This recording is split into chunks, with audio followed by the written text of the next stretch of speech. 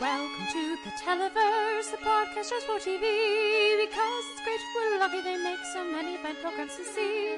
Your hosts Noel and Kate like to debate the merits of all that they've seen. Comedy, genre, reality, drama, and anything that's in between. Welcome to the Televerse. Let's get the show. Hello and welcome to the Televerse. This is Kate Kalsick, joined as ever by Noel Kirkpatrick. Noel, how's it going this week? It's going okay. How are you? I'm doing well. It was mostly a good news week for me. Mm-hmm. And so, it was an energizing news week, which is a weird thing to say. We're going to talk about some of the different stuff that the TV news this week. But I feel like we should start with the tears, sadness news of Playing House was canceled this week, which just, we got our rom-com episode with Keegan-Michael Key and with Jessica St. Clair, but in season 2, but I feel like we never got the full payoff partner episode to that one, and that makes me kind of sad because I was assuming that was coming next season. Yeah, no, I think that's a fair assumption to make, that we were going to get that next season, and now we'll just have to headcanon it. Yeah. Just headcanon. I need the fan artists out there. We need more Keegan-Michael Key in a tuxedo. Yeah. Oh, preferably well, always. Lit by twinkle lights. If we can do the Christmas lights for that, I feel like that would be a good thing. I want some fan art of their wedding with, Bocephus as maid of honor, I guess. But Officiator. Officiant? Oh, that's good. I like it. Bocephus is the officiant, and Bird Bones is maid of honor, and Zach Wood's character, best man, because we don't know anything about Keegan-Michael Key's character, his family. He has no life. Yeah. He has no life outside these two women. Yeah, it's really just, and then formerly Tina. But that's about it. So anyways, we will miss Playing House, but it says the thing is, I'm just saddened that it's been canceled, but frankly, it got terrible ratings. Nobody watched it. Every single person who did watch it that I knew loved it, but I was grateful we even got a second and third season. So while I'm sad, I'm not that torn up about it because I'm not super surprised. Right, and USA is still in that weird sort of transitionary state of we have a new slogan and everything, guys, and we need to completely rebrand ourselves again. Mm-hmm. And they're still figuring that out, though I am sort of vaguely excited about Damnation. So okay, see, what is this one? It's set in the 1930s. A preacher leads a small town against industrial leaders and some government folks who are coming in to take over the town. Okay. And it sounds and looks sort of interesting. And it very much fits with their We the Bold thing that they started with Mr. Robot, but have never done anything else with since then.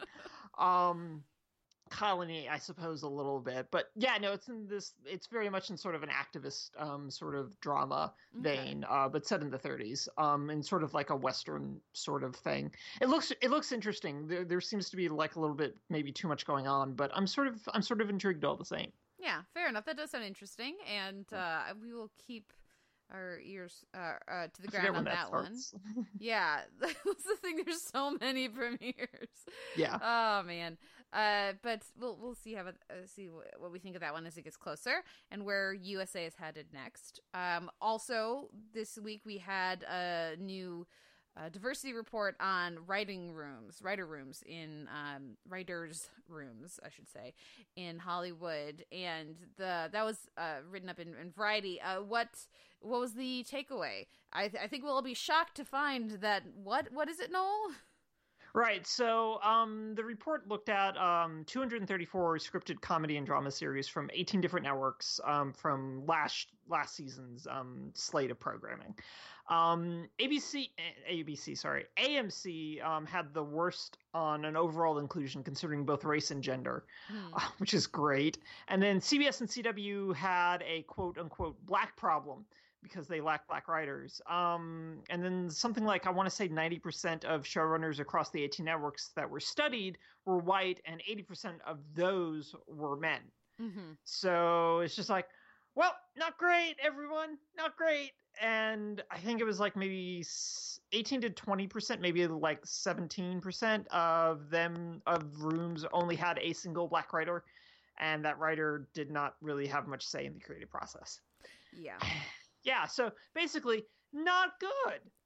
It will shock you, listeners, that the lack of diversity represented on screen is in some way likely tied to the lack of diversity elsewhere. And just because you're seeing an increase in diversity on screen does not mean that comes in any way tied with a greater diversity in the hiring practices elsewhere in Hollywood. And you need look no further than everyone's favorite exchange from Project Greenlight, the most recent Project Greenlight.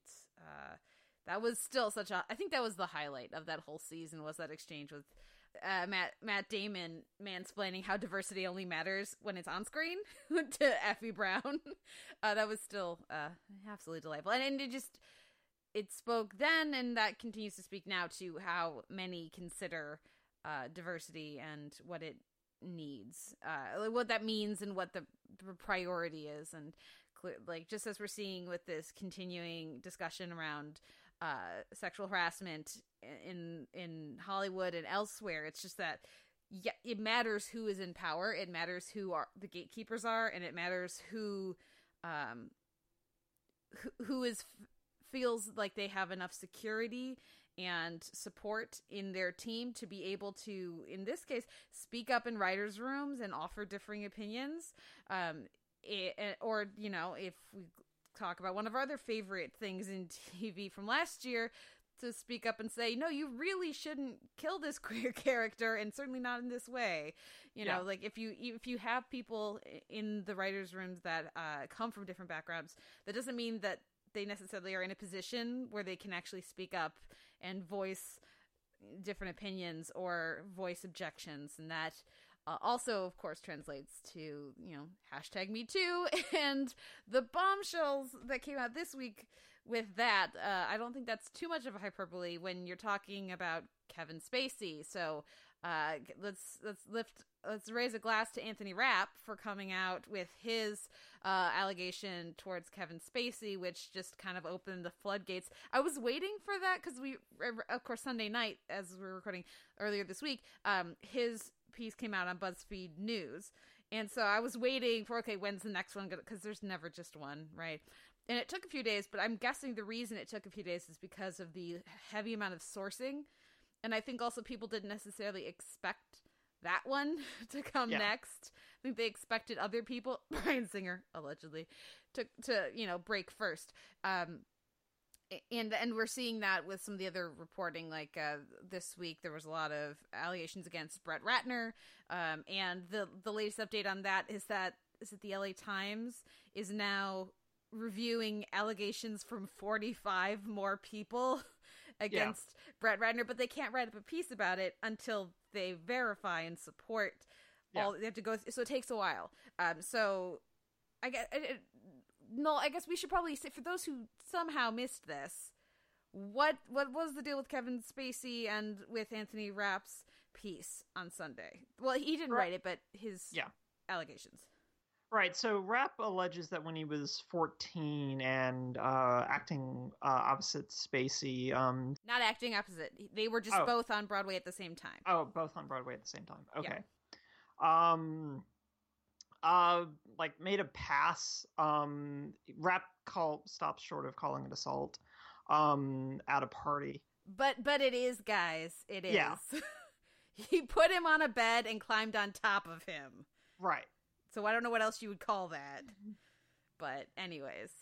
And then more allegations came forward, including one, I want to say today, that was published in New Yorker from someone who asked to be not identified, remain anonymous, who was a student in a class that Spacey was teaching when Spacey was 24. Mm-hmm. That came forward yesterday or today. And so everything has kept building, and the result has been that Netflix sort of just canceled House of Cards, which is a decision that they claim they made months ago. And then we went, no, you wouldn't do that months ago and then not give your second original program, but the one that everyone remembers.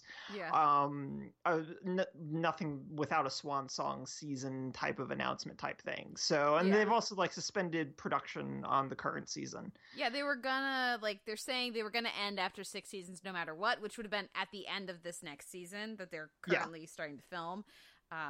And I think they thought they could get away with that when it was just these allegations of previous bad acts. When you have 8 members of your staff and former members of your staff come out and say that, no, your star was sexually harassing me and, you know, touching me inappropriately while I worked there and I couldn't say anything or I'd get fired. And guess what?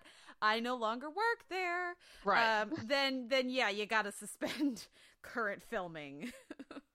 Yeah, and the idea that this is like the end of the road, that this was not a last-minute decision seems a little weird considering the fact that the guy who created the original House of Cards was really sad about this one getting canceled, to which I promptly went, well, of course he is, because that royalty check goes away. Yep. And if he knew it was going to happen, then he wouldn't be sad about it necessarily. Yeah, indeed. So yeah, the piece, especially the piece from Anthony Rapp, was I thought really courageous for him to come out with that, because again, like, yes, he was inspired by all of the people sharing their stories around Me Too, but like the stature of those two actors is very different. As much as I love Rent, and Anthony Rapp was an original cast member of Rent. I love that music, and I have that CD, and I cherish it. But for a lot of people, they're like some guy on Star Trek versus Kevin Spacey, you know. So I thought it was really really amazing that he came out with his story. That just opened up the ability for other people to talk about this, and also the conversation around assault of men is another thing that really needs to, I think, should be represented in all of this stuff, this conversation happening right now around harassment and assaults in general, but specifically in Hollywood as well. So I'm glad that this has encouraged other men to come forward as well with their stories, because they're getting harassed too. They're getting assaulted too. It's not just powerful men harassing women.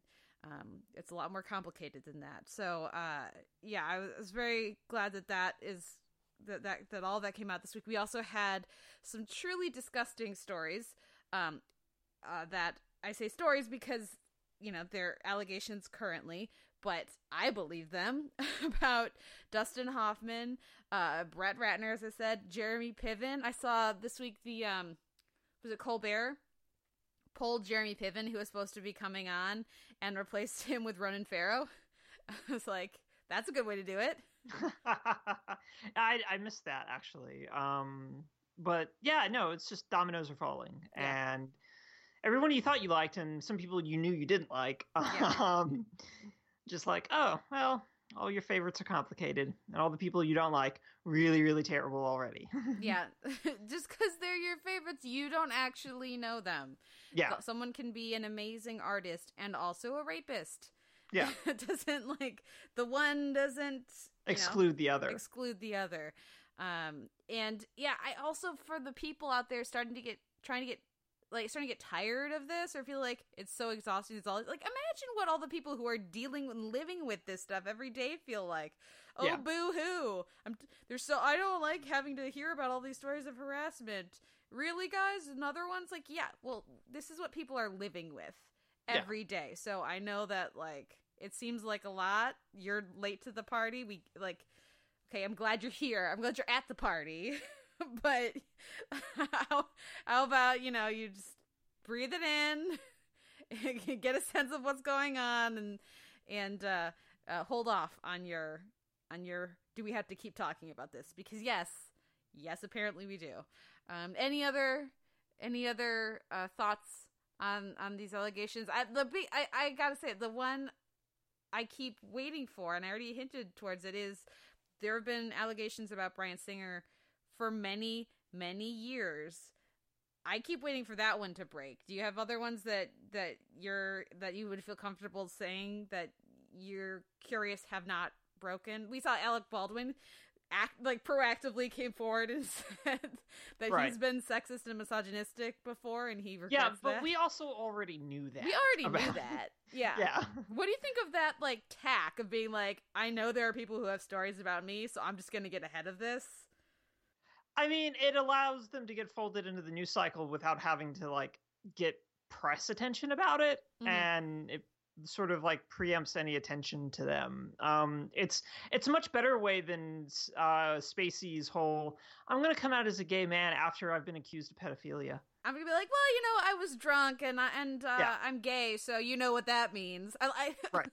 The queer community's response to that was immediate. Yeah. It was like, just as one voice, get the out of here with that bullshit. Did you see the gif that was going around Twitter of Spacey comes out and it was like the Rafiki and Simba moment? Only then somebody had animated it, so Rafiki throws Simba off screen. It was I did delightful. not see that, but that's amusing. Yes, it was. Hunt it out, listeners. You will not be disappointed. I hope that we can, until there aren't more stories to tell, until there aren't more powerful people exploiting their position to abuse others and abuse their power, I hope we can continue to have updates on this for the foreseeable future. I'm not tired of talking about it. No, we shouldn't get tired of talking about it, because it's important to keep going on with this and highlighting everything. So yeah, and if people want to talk and want to tell their stories, I want to listen. So, yeah, indeed, we'll see what next week brings. But for now, we should move on with the podcast. At the end of the show this week, we're talking Stranger Things season 2, which I'm certainly looking forward to talking. I have thoughts, Noel. I have significant thoughts about this season, and certain characters, perhaps in and perhaps out of character behavior. They threw Dustin under the bus. That's what I'm saying. Anyways, y'all know I'm hashtag Team Dustin, so we'll talk about that at the end of the show. Hashtag Team Steve. Well, yeah, obviously. Which is so weird. Yeah, it's very weird. More on that at the end of the podcast. But first, we'll go to our weekend TV. So let's listen to some more music, and y'all know it's going to be Crazy Ex-Girlfriend. And we'll be right back with our weekend comedy.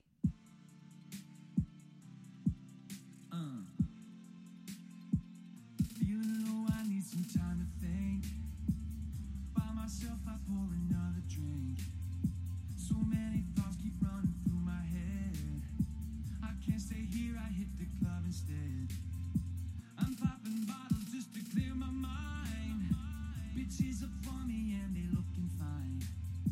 We doing lines, they wanna go all night. But deep inside there's something still ain't right. So then I go to the zoo. Just kinda wander around the zoo.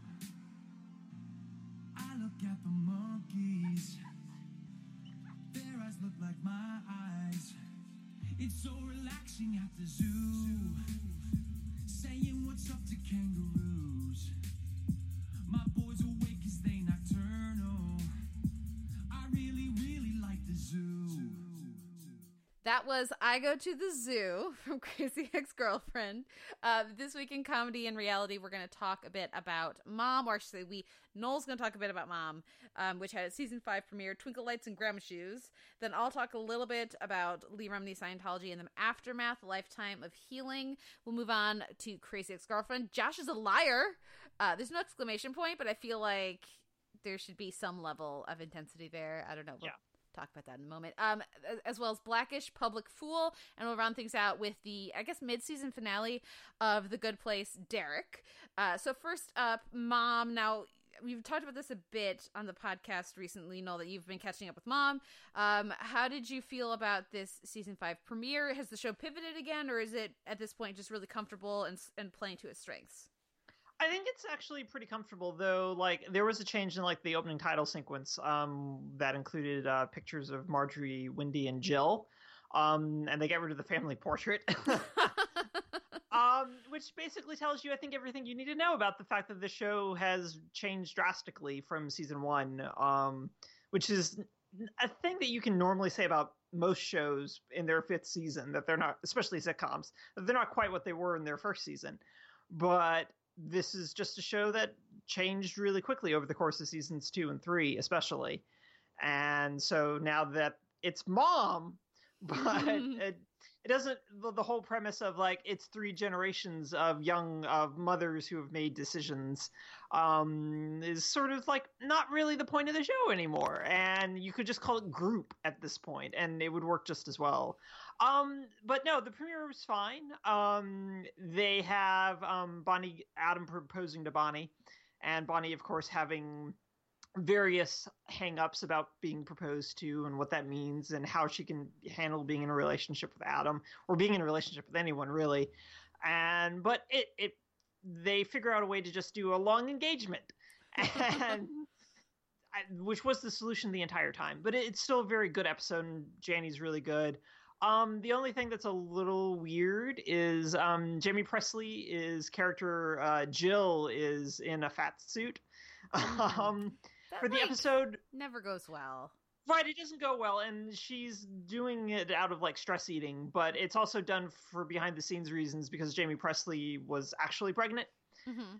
And like I think she just gave birth like last month. So she would have been like really hella pregnant when they started filming. And so that's sort of how they're like dealing with that because I think it would have just been really difficult to hide her constantly behind the table. Mm-hmm. For as long as they were going to. But it's not a great fat suit. It's like almost Monica Geller flashback levels. Yeah. And so it's a little weird. So it was a sort of like, I don't know quite why we're doing this exactly. And then I found out why they were doing it, but I was also just like, this seems like a choice that we didn't necessarily need to make, but we're going to make anyway. And it's like, it's pretty extreme. So I just kind of went, okay, I guess we'll see how this plays out. Like, I mean, the show has enough deftness that they could probably find a way to do something good with it, but we'll see. Yeah, the only other thing of note is that Christy passed her LSATs with an average score, which means that she can get into a just above not terrible law school. So she's very excited. Yes, excellent. Yeah. That's very nice. Now, it's fine. I'm trying to keep track of these names because I've seen only a handful of episodes of Mom. Yeah. I watched the very beginning of the series, and then I've checked in a couple other times and been like, oh, it's pivoted very nicely. Yeah, like just like you were saying the previous times we've talked about it. But I don't know who Jill is. I don't think I've seen Jill. Yeah, so. Jill's Jamie Presley's character. She shows up in like season 3, I think, like recurring a little bit. She's like super well off and really rich. And has gone to rehab, like the nice rehab, like multiple times. Yeah. But yeah, no. So she became a regular in like season 4, like super quietly, and it was just like, okay. But that's how everyone on this show works: is that everyone becomes a regular very, very quietly. Yeah. Well, I always enjoy her performances, so I'm sure she's an excellent addition. And I have no idea who Bonnie's fiance is, Adam. I don't know who that is. So what I'm saying is, I need to catch up with the show or just dive in. I can just dive in, right? You can probably just dive in. Like a lot of the stuff I think generally works without you having been aware of the fact that the show's pivoted as much as it has. But if you do feel like watching, first 4 seasons are up on Hulu. But yeah, no, it's really good. I really enjoy it. Ah, excellent. Well, I'm glad that it had a strong premiere. I also wanted to mention here, at the top of the segment that Lee Remini, Scientology in the Aftermath, had a terrific episode this week as well, Lifetime of Healing. Now, normally I wouldn't talk about the show 2 weeks in a row because you don't watch it, and because there's only so much to say about this very similar format every week. The reason I wanted to mention it this week, it was a particularly strong episode. That was because normally on the show, Lee Remini and Mike Rinder interview people who have left Scientology, who have who want to tell their stories, and often they'll tie like significant elements of that person's story to a discussion of a different element of Scientology that has not been particularly spotlit on the series before. This episode is different because this episode is Remini talking and Rinder talking with 2 of Remini's like best friends for her childhood who are also in Scientology and also left the church at different times. But the three of them each left the church at very different times, and had different histories with it. So when they left the church, she disassociated from them. And so talking about some of that experience and what that meant, and the years apart, you know, even despite having been these so incredibly close, and what that experience was like for the two, like from Remini's perspective as someone who was still in the church, and like, so yeah, it was really interesting, and I was grateful that they did an episode with that kind of personal connection to it, because there weren't the same, some of the abuses of the church and the hardship that so many people who have left Scientology have faced. There were some of that, but it wasn't the extremes of so many other people's stories. Instead, it was like you got a real sense of that personal connection and the effects of being in versus out of Scientology on connections and relationships. Usually when they interview people, they just interview that person, maybe their spouse, but they don't usually get that perspective from people who were good friends with them or family before and after, and like how their relationship changed over time through it. So it was a really neat thing to do, and you know, it's I can't imagine having that kind of baggage and asking to have that baggage aired on TV, you know what I mean? Yeah. So I'm sure that its elements are sanitized, and they don't get into anywhere near the intensity of what it must have been like. They, you know, both like there's been a lot of like forgiveness on that stuff and how bad things may have gotten, but I still appreciated them doing that episode. I also will mention one of the things around the show this week that came up in my news feed was that, of course, Danny Masterson from that 70s show, who's currently on the ranch, has been accused of rape by at least 4 women, and 3 of them were, I don't know if they still are, but were members of the Church of Scientology at the time. Masterson is a Scientologist, and Remini has interviewed them for the show, so I'm guessing they're clearly those 2 former members of Scientology for them to go on Remini's show. But they've pulled that episode because they don't want it to impact the court case that is currently pending on Masterson. I think the assumption was that it would have progressed through the court system by now, but it has stalled and the charges are not currently going forward. So that is an interesting side note to this season of Scientology in the aftermath, and that also might explain some of like the numbering's been kind of funky. They've moved episodes around in the order, so that might explain some of that as well. But for people who appreciate this show, just know there's a whole separate episode out there waiting to air once the show and Remini as producers feel like it can air without impacting various pending court cases, talking about the way that Scientology covers up sexual assault and rape, and specifically pertaining to television star and person who continues to work in Hollywood, Danny Masterson. Yeah. I certainly look forward to watching that once it is available, once it can be aired, but it's also heartening to know that at the end of the first season, they talked about how they met with some attorneys, and there was stuff that they wanted to do to try to bring court cases against Scientology, and like things that they could do within the legal system to take on Scientology. But it is heartening to know that that wasn't all smoke screen, that there also is other stuff when they say there's stuff we can't talk about, but trust us, it is actually happening, that there are things pending that we can't talk about, but we are trying to do stuff. It's nice to know that, that's not just BS. There's at least one thing that they, that is pending. So we'll see if anything comes of that. But right now, let's I'm feeling a little down because of the trauma that these people have experienced. I think I need to go to the zoo. Do you need to go to the zoo? Is this not your moment? I might need to go to the aquarium. See, we're talking about Crazy Ex-Girlfriend. Josh is a liar. And here's the thing, Noel. I saw a lot of praise for this episode. I thought it was a terrific episode. Really, really a great episode. I didn't care for the music that much. Yeah, I didn't either. Like, I Go to the Zoo is fun. Yeah. But The Moment Is Me did not work for me at all. And I get that she's intentionally, Val Lovell is intentionally singing poorly. She can sing much better than that because she's singing in character. But it's not interesting to listen to. Like, you immediately, oh, I get it. And then it's so long. It is. It's way too long of a song. Yeah. But I also feel like felt like that about I Go to the Zoo as well. I think both songs are generally fine. I think I like The Moment Is Me more than you did. But it's also just like neither of the songs are particularly like really catchy for me. And I know like a lot of people enjoyed both of these songs a great deal. And I just kind of went, oh, these are fine. Like Caitlin, who works over at tvguide.com, is very excited about I Go to the Zoo. She was like ready to talk about it. I just went, it was fine, I guess. But I also like have hangups about zoos and aquariums because I don't really like either one of them. So I'm just like, you would go to the zoo.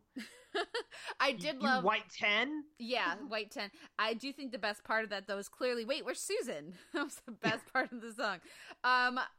I think that The Moment Is Me would have been way more interesting and funny if she was forced into a musical number where she sounded good. Yeah. But the facial expressions and everything out, like her performance matches tells you everything you need to know about how she feels about being stuck in this musical. Yeah.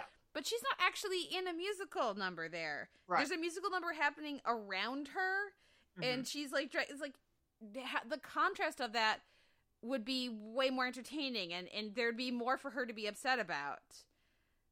Like then if she actually was fully participating in the musical number, and also all the dialogue and the interjections, which were inspired by ad libs that the actress did at the table read, were just completely bogged it down. There was no breathing. It just the song didn't have the space that it needed. There was noise every second of that song, and it was like nails on a chalkboard to me, and not like I totally get what they're going for, and that approach, and it's not like I missed the point, like I see the point. I just don't think it was worth it, and I think they could have done that in a better way. And if you're gonna have her not really sing it or intentionally sing it poorly, then I don't also need her to be like, oh god, I hate this, and then sound like clearly, oh god, she hates this. You can tell from her voice. Like, why would you also muddy up, like sacrifice the pacing of your song? It's like when she goes, oh, now let's have a story, and then she has the story. Like, don't tell me what you're about to do, like, and then do it. Just do it. Just show me. Don't tell me and show me. Yeah. Well, I mean, it's part of the whole parody, like, send up of it, but it's not executed well enough to justify anything. Even if, like, I sort of enjoy those asides and everything, but it does, like, drag things out, and it's not tight enough. And yeah, and I think a lot of it also just boils down, for me at least, is on a narrative level that the previously on has to do all the work for us to remember that she's the student, because we've never really spent enough time with Heather to justify this song, really, and this massive potential life change that's about to happen to her, that she's taken every single class that they offer, some more than once and more than twice, and that there's no like necessarily sort of build up or even like time with her to sort of get this, because the joke is that Heather is not enthusiastic about graduating, but we would have been able to figure that out on our own. She's just enthusiastic about not having like an identity outside of being a student, because then there are no expectations. But that doesn't really come through even in the song. Yeah. So it's just sort of, it ends up being really flat, since we, again, haven't spent the amount of time that we really need to spend with Heather. Well, and it relates to what's happening with Rebecca in the episode, but it's not a strong enough thematic tie throughout the Right. episode for it to gain resonance that way either. Yeah. And so it just feels like they needed songs for this one. They had used up all their fabulous songs from the previous episode from everything I'm hearing. And I don't know if you've watched it yet, but apparently as we record, tonight's episode is also amazing. There's a lot of great music in tonight's episode, but this really felt like placeholder songs, or like we haven't done a blank song in a while, so let's do a blank song. And like I Go to the Zoo is fine, it's fun, you know. The switch to I Go to the Aquarium is nice, but again, like you said, it's overly long. But you know what is much more impressive is the live rendition of Let's Have Intercourse that actor did at the press event. At a press event for Crazy Ex-Girlfriend in New York with the entire cast, and he sounds way better live than he did on the show. Does he? I Yeah. missed that entirely, so I didn't know about this. Yeah, no, this was a while back. Friend of the show, Allison Shoemaker, linked to the video in her review, and so it's just how I saw it. But because it lets the actor can be more comedic with it. And play the ridiculousness of the song and with more of a knowing wink than they do on the show, because they have Nathaniel be just too deadpan about it and not and try to treat it sincerely, and so it's nowhere near as successful. And I was like, well, if he's got better tone quality and control. The rhythm is better. The sense, like, not being as tied into exactly, like, having more freedom with when to come in and out of the song, it's much better. It's much looser, and it's more charming. And it's just people it's rare when people sound better live than they do when they have, you know, a certain number of takes, and they have sweetening tools. Now, too much auto-tune can just take all the life out of a performance, and I kind of think that's what happened on the version that's aired on the show. And it's not like it's perfectly in tune. It's not like a perfect performance, but it's just so much more charming. So I would recommend, if you're a fan of that actor and Nathaniel, go seek that out. I'll try to remember to put a link in the show notes. Because that, like, maybe he'll do I Go to the Zoo live, and I'll be more compelled by it. Who knows? Sure. Who knows? How did you feel about, like, the rest of the episode then? Oh, I thought it was great. Okay, regarding, like, that Rachel is basically destroying everyone around her. Yeah. Well, and her, I loved bringing in her, like, anxiety personified as her younger self. It was a great way to bring that actor back. That was super fun. Like, the Nathaniel's having his own Crazy Ex-Girlfriend episode, like, in the peripheries. Yeah. And that was super entertaining. I'm loving George as henchman this season. That's terrific. Like, watching Donna deal with Donna Lynn Champlin. Paula. Watching Paula come to terms with, like, this doesn't sound like like, watching her know that something is wrong and just not knowing the full extent of it. It works well. It says a lot about Josh that he goes to Father Bra on this. That actually says quite a bit about his character.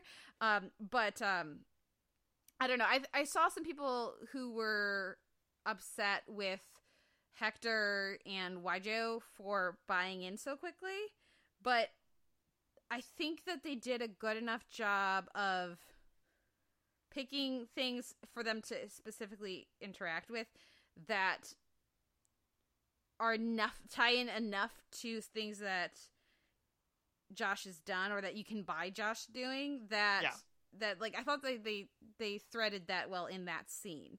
Like, the idea that Josh does feel like the kind of person who would randomly be an anti-vaxxer. Right. like that you can buy that much more than him defrauding NPR or whatever it was. And it also speaks to judgy Waijo, which we already know about. Right. And Hector being mostly sad that Josh hasn't listened to his podcast yet. So for me, that stuff worked, and I thought that, like, this, they really sold Rebecca's fear, her self-loathing, and centering it on that, I thought really worked. And we'll see in this next episode how Paula actually responds, because Rebecca's just assuming everybody hates her and won't. Like, whereas I see it as Paula wants to talk to her because they know stuff is wrong, and not because they think she's a horrible liar and that they all hate her now, but just because that she's upset that Rebecca didn't tell her about this because they're good friends, not because Rebecca's some horrible person. So I don't know. I thought it worked well. What did you think? Well, Rebecca's still sort of a horrible person because remember that she tells Paula that her court case is not good. And that there are problems with it when there are, in fact, no problems with this court case because Paula's amazing, and we all know that. Yes. So, I mean, she straight out lied to Paula again after just repairing this relationship, and now she's shutting it down again. And the amount of times that Paula can forgive someone without needing, like, lie detectors and people sleeping on a couch is pretty low at this point, I feel like. And I think that that's something that's going to have to come into play with maybe not the revelations, but with how her behavior and what that's doing to them again. And so that's where I kind of differ from you in the regards that I think Paula will want to talk about it, but I think that it will also involve a significant step back again, maybe.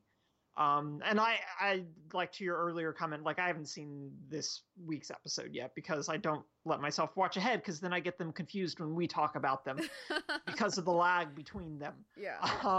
So I'm curious to see how that's going to play out. Yeah. But everything else worked really, really well. Like, Josh's friends responding again, I think worked better in part because they again pick things like you said that they would latch onto, but also the fact that he just sort of up in it, going back to like last week of like, you just kind of like Father, Son, and Holy Ghosted us. And that wasn't great. And so like they have a degree of distrust or like dissatisfaction with him already. So this sort of like massive WikiLeaks-esque sort of thing about him just sort of feeds into their paranoia about him. And I that worked really well for me, I thought. But yeah, listen to Hector's podcast. Well, yeah, they're looking for reasons to be upset with him anyways. They're already right, up. they are. And they like had just read it, and so like they'd had enough time to stew with it, but not enough to really second guess it yet. And it wasn't like an immediate response. And Josh is the one that left Rebecca at the altar. So when he shows up and is like, she's nutso, and all these other things, like, okay, but you just dumped her. You proposed to her and then didn't show up. So how is this all her fault? So I think that, again, I get where people are coming from. And if they maintain that like lack of trust of Josh through these next few episodes with his friends, I wouldn't buy that. But in this episode I did. That's we'll see what happens with Paula. I mean, and maybe obviously we have the different perspective than she does because we have more information, but clearly the trauma with Robert is really significant. Yeah. And that's the kind of thing that I feel like when Paula knows, that will explain a lot and she'll understand. But we'll see. I like that. I very much appreciate that the episode acknowledged that when she's like, "Hey, you're gonna sabotage this friendship you've just barely salvaged." You know, I think that was smart. So, we should. We could talk about this show all day. Any final thoughts on Crazy Stefan? Always remember to pack a pantsuit because you'll never know. You never know. You never know. It's really true. You never know. Let's move on to the next episode. That is Blackish Public Fool, or Blackish talks public school versus private and the education system. So, what did you think? I really liked this episode a lot. I think this is like the first episode this season that I really, really, really have latched onto. I liked their animated discussion about the history of education within the United States regarding integration and then the de-integration through various other means that just sort of happened through property taxing, through school districting, that kind of a thing. So I enjoyed all of that. But I also enjoyed like the reinforcement of this idea that Junior really likes public school. and is happy there and has found a community in which he can say, well, guys, Guardians of the Galaxy takes place across all of time and space, so take a knee. And it's just like, oh, this is so good.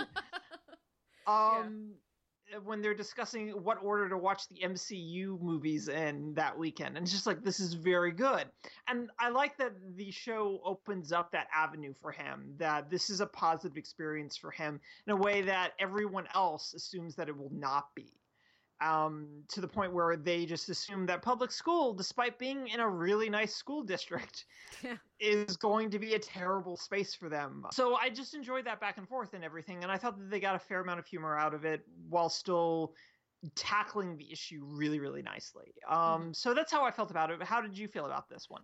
Oh, I'm going to be a sucker for an episode like this.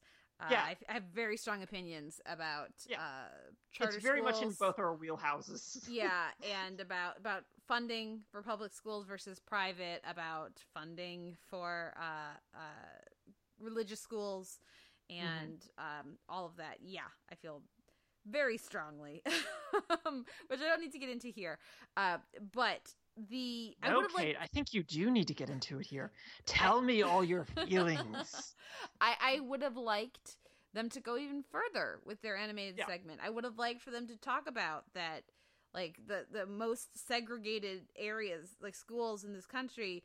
New York City is some of the most segregated schools in the United States right now. And so this is not just something that happens in the South or something that happens in politically conservative areas. So I actually wish they would have gone even more, like not a lot, but just like at least mention one more step, because it's something that people really like to assume that the areas that are most affected by racism, intentional and passive or neglect based, and like in education and every other part of life, are all in the American South. In like there's KKK outposts like in Indiana, in Oregon, there's a bunch. Like it's not just something that happened that you need to think about if you live in the southern United States, and everywhere else is some utopia. So I really liked that segment. Obviously it plays to my political leanings, so I was very happy when he was great at public school. Like the public school is just fine. It's a good school. They live in a really expensive school district, and this, it was a real conflict for Bo and Dre to deal with and talk about. But I was very grateful that they came down on the side of private schools and inherently public schools and inherently some wasteland of terribleness, and that it's important to of the various strengths when you're looking at something, when you're evaluating who you want to hire, when you're evaluating where you want to go to school, when you're evaluating all these other elements. It's not just where are the best test scores. Not being the only black kid in your school also is an important thing to factor in. That's very possibly much more important than having the number 4 robotics team in the country. What is going to affect your kid more in the long term? Who they see in class every day. Yeah. If they're in a bubble versus if they're surrounded by people from different backgrounds, that will affect them more unless they go into robotics and are the next czar, like amazing innovator of robotics. But still, even if they do, that is a very important metric to consider when you're thinking about your kids and how we're shaping the next generation. So I really appreciate that, and it was also just funny. Yeah, it was burying and then unburying burying the cloak and then getting burying the cape and then getting the cloak. I thought was delightful. Yeah, and I enjoyed Jack and Diane's frustration with the fact that, oh no, Dad likes to save money. If this works out for Junior, we're screwed. And at the end of the episode, they're just like, we're doomed. And I really appreciated that. But I think your point about diversity, and this is something that Bo brings up, is that it's just he gets exposed to a bunch of different people here. But he also gets exposed to people who are like him as well. He gets exposed to 2 other nerds who are black and understand everything that he's talking about and also own Harry Potter cloaks. Yeah. And it's very reassuring, and he's allowed to be who he wants to be there. And I think that's really positive. And I really appreciated the episode's perspective on this. Yeah, definitely. Okay, let's move to the last episode of our weekend comedy, and that is The Good Place, Derek. We had our only, I guess, our final, but at least for now, appearance of Jason Mantzoukas as Derek, as Janet's... Bye, mommy girlfriend! Yeah, well, but he's not gone. He's as dead as he can get, but that's right, in a very remote corner of her endless void. So he can pop up whenever they want him to cameo again. I thought this was a really fun end to the this like mid-season, or just how much we're going to see this calendar year. I did have a little trouble buying like the false constraints put on the characters' actions by we have to act ethically. No, you don't. Nobody's saying you have to act ethically. You are choosing to do so because Chidi is. Chidi wants to act ethically, but like there's nobody watching to tell you, like these are things you're putting limits you're putting upon yourself. And so when they pretend like their hands are tied, it was a little frustrating for me. But ethics are a thing that we put upon ourselves too. So, and like as a group, this is something that we, again, through like forms of contractualism, that this is something that we try to hash out, which is why Michael's just like, but okay, so if murdering is wrong, what if I have to murder to make my life easier?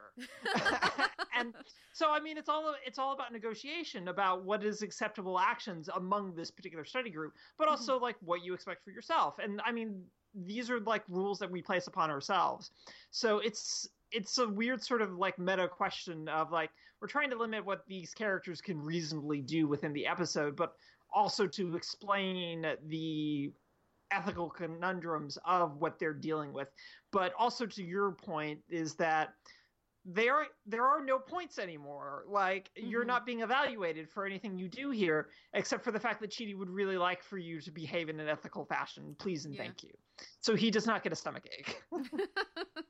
Indeed. Yeah, I really liked that, like, and again in a very mid-season finale kind of way.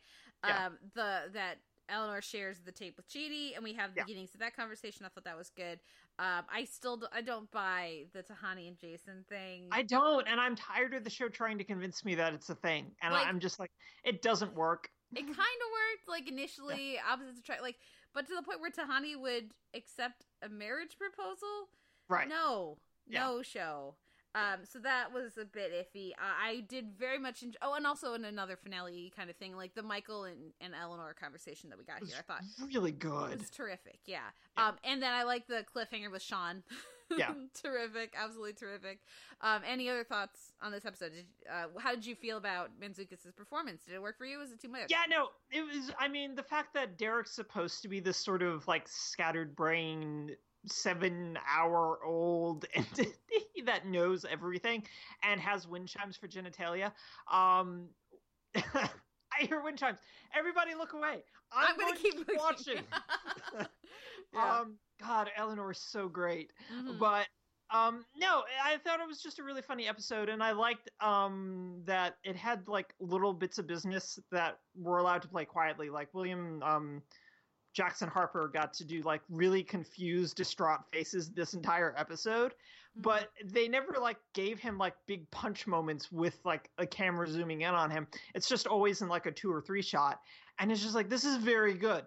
And like what we were saying, Danson's whole conversation with Belle at the end of the episode is just really, he's genuinely vexed by all of this, and I really like how Danson gets that across.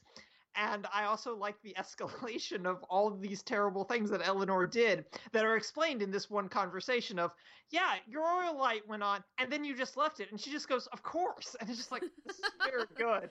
I thought we were going to end the episode. The cliffhanger was going to be that we were going to meet the voice in Eleanor's head from The Good Place, of the actual Good Place or something. Yeah. So I still think that is something that is headed our way at some point. I feel like that could be a lot of fun. But no, the way that they've recentered the show around like made it such an ensemble show, but then recentered a lot of it around the Michael and Eleanor relationship as a very flawed person trying to be better, and a demon a demon in that, like, following that example. And I thought it was an excellent thing to point out as well, because that's the premise of the show, is that she's terrible, but she is always striving on the show in a way that doesn't fit with her past behavior. So I thought it was a nice thing to lampshade as well.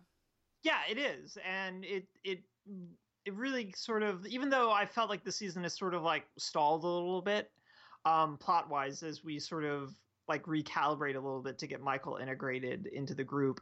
And I've been sort of frustrated with the fact that Vicky is not the antagonist I was hoping that they were going to set her up as. Yeah.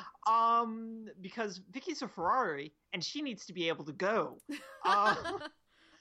That this episode and then Michael and Janet have sort of like reaffirmed what works about the show in a lot of ways for me. So I'm hoping that the back half of the season just is like nonstop. Yeah. And everything starts to like really click into place. Yeah, we'll see. I mean, it's still a terrific show, and it's had like the heights of the season have been really strong. Yeah. And they did peak down a little bit and then gain steam again with a terrific little stretch of episodes here before maybe the last episode and a half. It's been a little weaker, but But no, I mean, yeah, it's such a fun show. I laugh every time. And like when we say that, usually like I don't laugh out loud watching TV. So if I say that I laughed, that is significant. I don't know about you, but for me that's significant. And I almost always laugh out loud watching Good Place. I'm gonna miss it while it's on hiatus. Yeah, I think the only other show that makes me laugh out loud as much as Good Place is Brooklyn Nine-Nine, which you got to see this week and I did not. Yes, but more on that next week. For now, what wins your week in comedy and reality?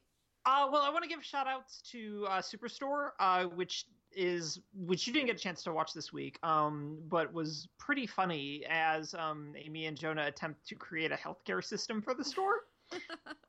That ends up just being a pyramid scheme that doesn't work. It's very, very good and really gets at why healthcare is a much more complicated issue than anyone ever knew. No one ever knew it. No one ever knew it. No. And Speechless dealt with shipping in delightful ways this week as well. But I think I'm going to give my week this week to The Good Place, I want to say. Okay.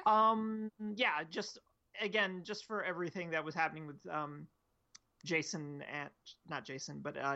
and Derek was just delightful. What about you? What won your week this week in comedy and reality? In reality, I'm going to give it to Crazy Ex-Girlfriend because despite having like frustrations with the music this week, I really did like the episode. I thought it was such a terrific, like the writing and the performance for Rebecca, I thought was terrific throughout and really captured that, like, because she goes in waves. With her, basically with her brain chemistry, and because she still is off of her meds, and so this manic, paranoid version of Rebecca that pops up every now and again and is just in full force here. I thought they did a terrific job showing that and also respecting it and showing how you could still be a highly functioning person and juggling all this like just crazy shouldn't use that word, this massive, the whole situation's a lot more nuanced than it's that, a lot more nuanced than that. This massive just tangle of dread, anxiety, paranoia, while also seeming externally to have everything together. So my pick goes to Crazy Ex-Girlfriend. We'll take a break now, listen to some more music, and come back with our weekend drama and genre.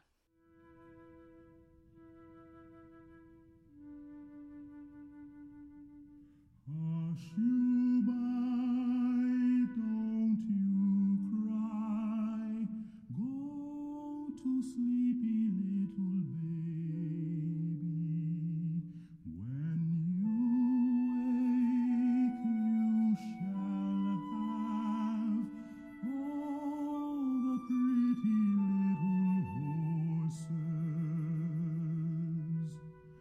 Blacks and bays, dapples and grays, coach and 6 little horses. Blacks and bays, dapples and grays,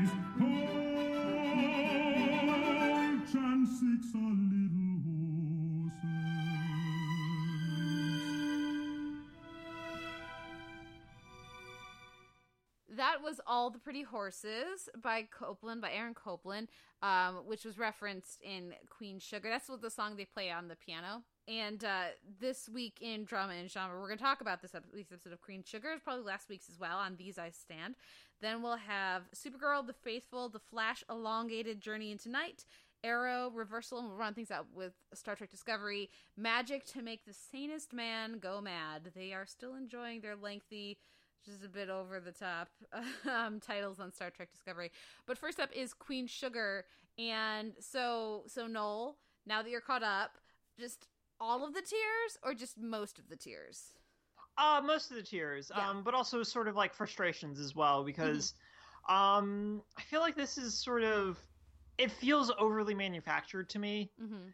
And I was really frustrated with that reveal of, well, maybe Blue's not your kid.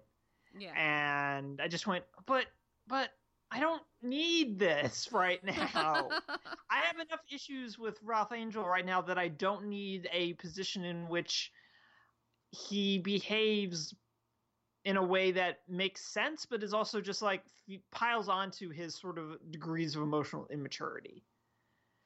And so this just feels like a conflict for the sake of conflict as we go into like the last couple episodes of the season, to drive some other things and maybe to get Darla like off the show in some capacity or back to the periphery. Yeah, and I'm sort of frustrated by that because there's so much other stuff that's interesting in having Ralph Angel try to navigate his just basic, again, his emotional immaturity to handle like decisions that Darla's made in the past, and then like how her program works, and just that sort of thing is enough. But to pile on this sort of like potential paternity issue, just again, it feels like a little overly forced in a way that the show typically avoids really, really nicely. But this just feels like too high of a thing for them to do.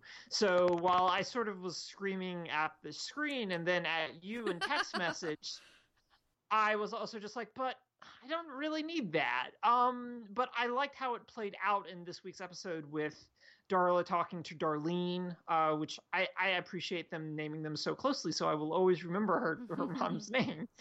And then like their discussion about their struggles with sobriety, but also like their acknowledgement of how Ralph Angel does legitimately need space to deal with this. Yeah. I had some trouble with it, but a different trouble for you. For me, while I think it was beautifully played by everybody involved on screen in this episode, first of all, I don't, like, I'm really tired of shows doing this whole, like, maybe it's not your kid. I slept with a person once and I got pregnant. Like, that's not how trying to get pregnant works for almost everybody.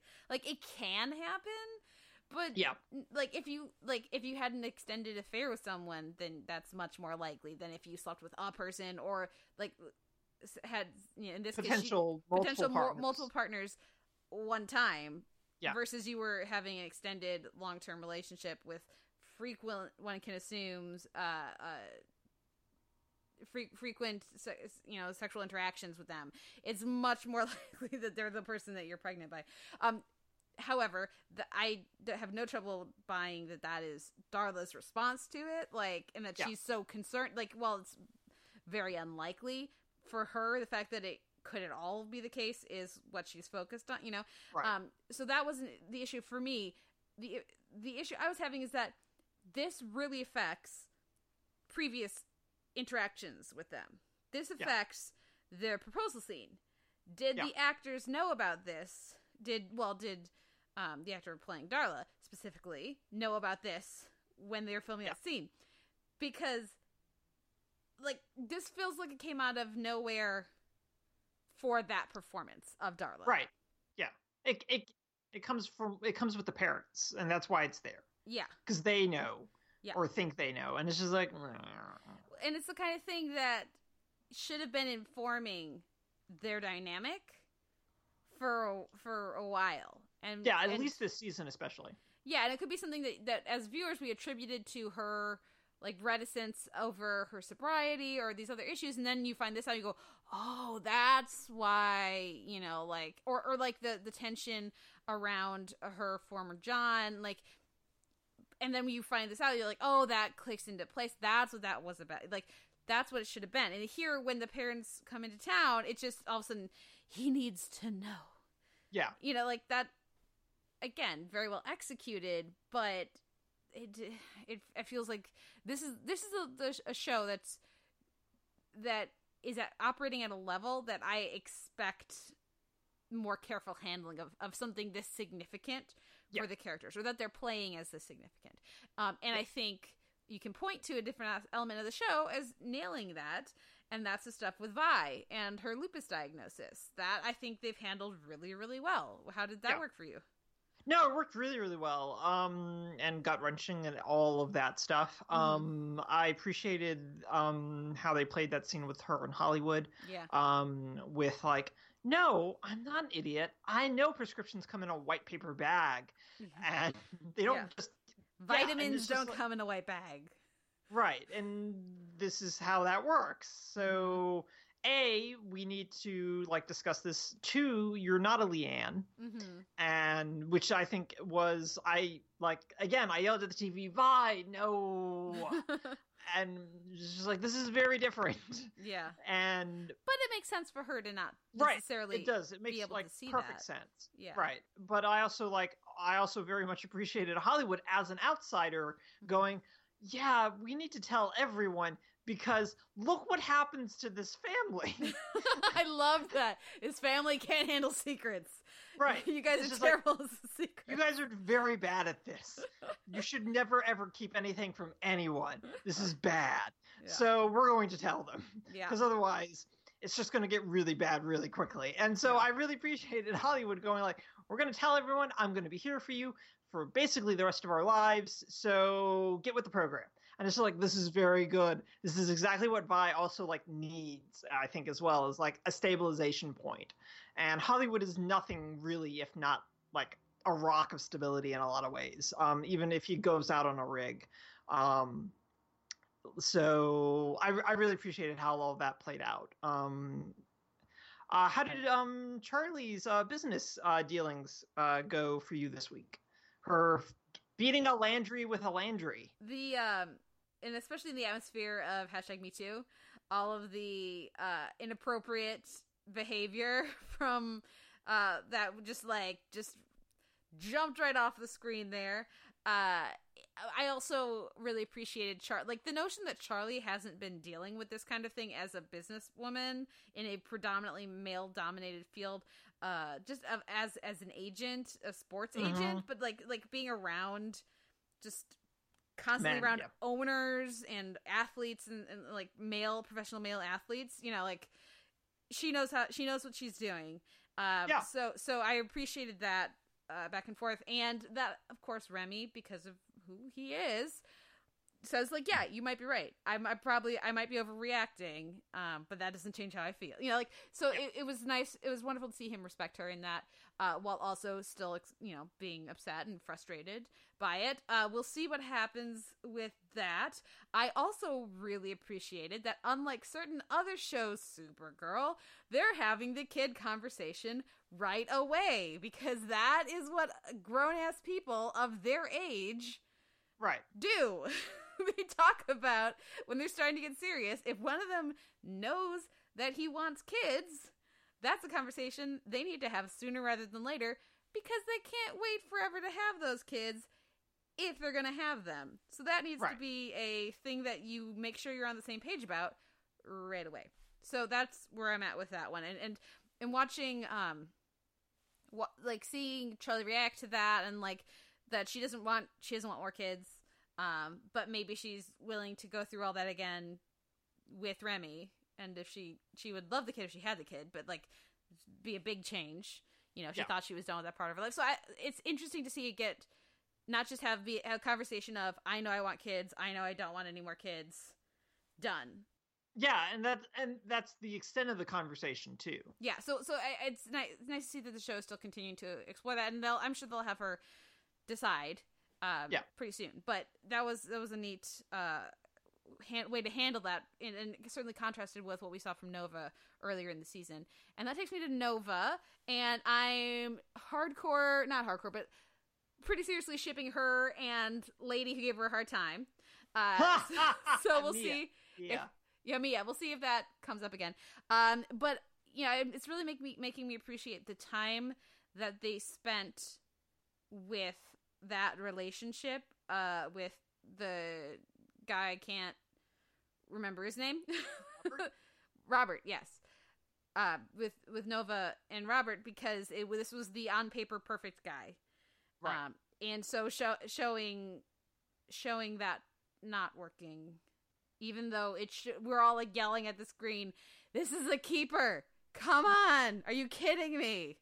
But I think they spent a lot of time on that, and I think that is paying off now. As we see her, like, I felt so bad, like the jewelry, just hacking the jewelry. But like her returning to her community, and like the crack about not being followed by a camera crew. They made sure they showed her chasing after camera crews at her different volunteer things previously. So I thought that had been, again, contrasted with the Starla stuff, much more carefully arced through the season, and it's something that I was certainly appreciating here. Yeah, and I think it works even if I don't necessarily agree with sort of the antagonism of it, of like, you can't do both. And I'm just sort of like, I think you can do both. Yeah, I don't think Mia's supposed to be right there. Right, and I think that the forcefulness of the argument is supposed to, like, hide the fact that, no, I'm pretty sure you can do both, even if what Nova was doing was overly sensationalistic in a lot of ways. It's still, you can do both, and I think both can function well, and I just think that the aggressiveness is supposed to belie the fact that, no, this is a fallacy, guys. Well, not like a classical fallacy, but this is not correct. Yeah, and there to be some truth in that, but not absolute truth in it, which is usually where the show lives. So, any final thoughts on Queen Sugar, or is it superhero time? How did you feel about everything with Micah? As Micah progresses with this Civil War display at the school, and how Charlie is sort of like, well, it kind of is how it is. It sucks, and we change it in other ways, but you just kind of have to deal with it sometimes too. Yeah. No, I thought that was terrific. And the idea of Micah just realizing for the first time, having walked past this so many times but never really looked, I thought was a organic way to bring this in to the season. That generational difference, and also the intensity of youth, and there being absolute, complete, like, very defensible truth on both sides of their conversation, I thought was terrific, and I look forward to seeing what comes next. I was also super there for his girlfriend when she's like, okay, you just need to stop irritatingly tapping the table. Are you going to do something about this or not? Because if you're not going to do something about it, you can be pissed off about it for like 5 minutes, and then I got to study. Yeah, no, that was very good. Hopefully he'll enlist Nova to help, and that'll be fun. Yeah. I think, like, I always enjoy Micah and Nova stuff, and maybe this is something where he can get his dad in on it too, and we'll see. Yeah. Provided Davis hasn't died yet, or whatever is happening. Yeah, whatever's happening. Yeah, we'll see. Again, convenient way to write him off the show for a few episodes. Well, I think that's about as good as a transition as we're gonna get. Let's move over to Supergirl and the Faithful, and yes, other things happened this week, but it doesn't matter, because what matters in this episode is Kyler Lee just crushing it and tearing out our hearts with her speech to Kara, with that scene where Alex is just talking about how much she wants a kid, and like fully acknowledging to herself what that means, because like I know that we've been very skeptical. Are they going to be able to write off the Maggie in a way that's going to work? And if they're going to go this route, I think they're doing a pretty darn good job of it so far. Sure.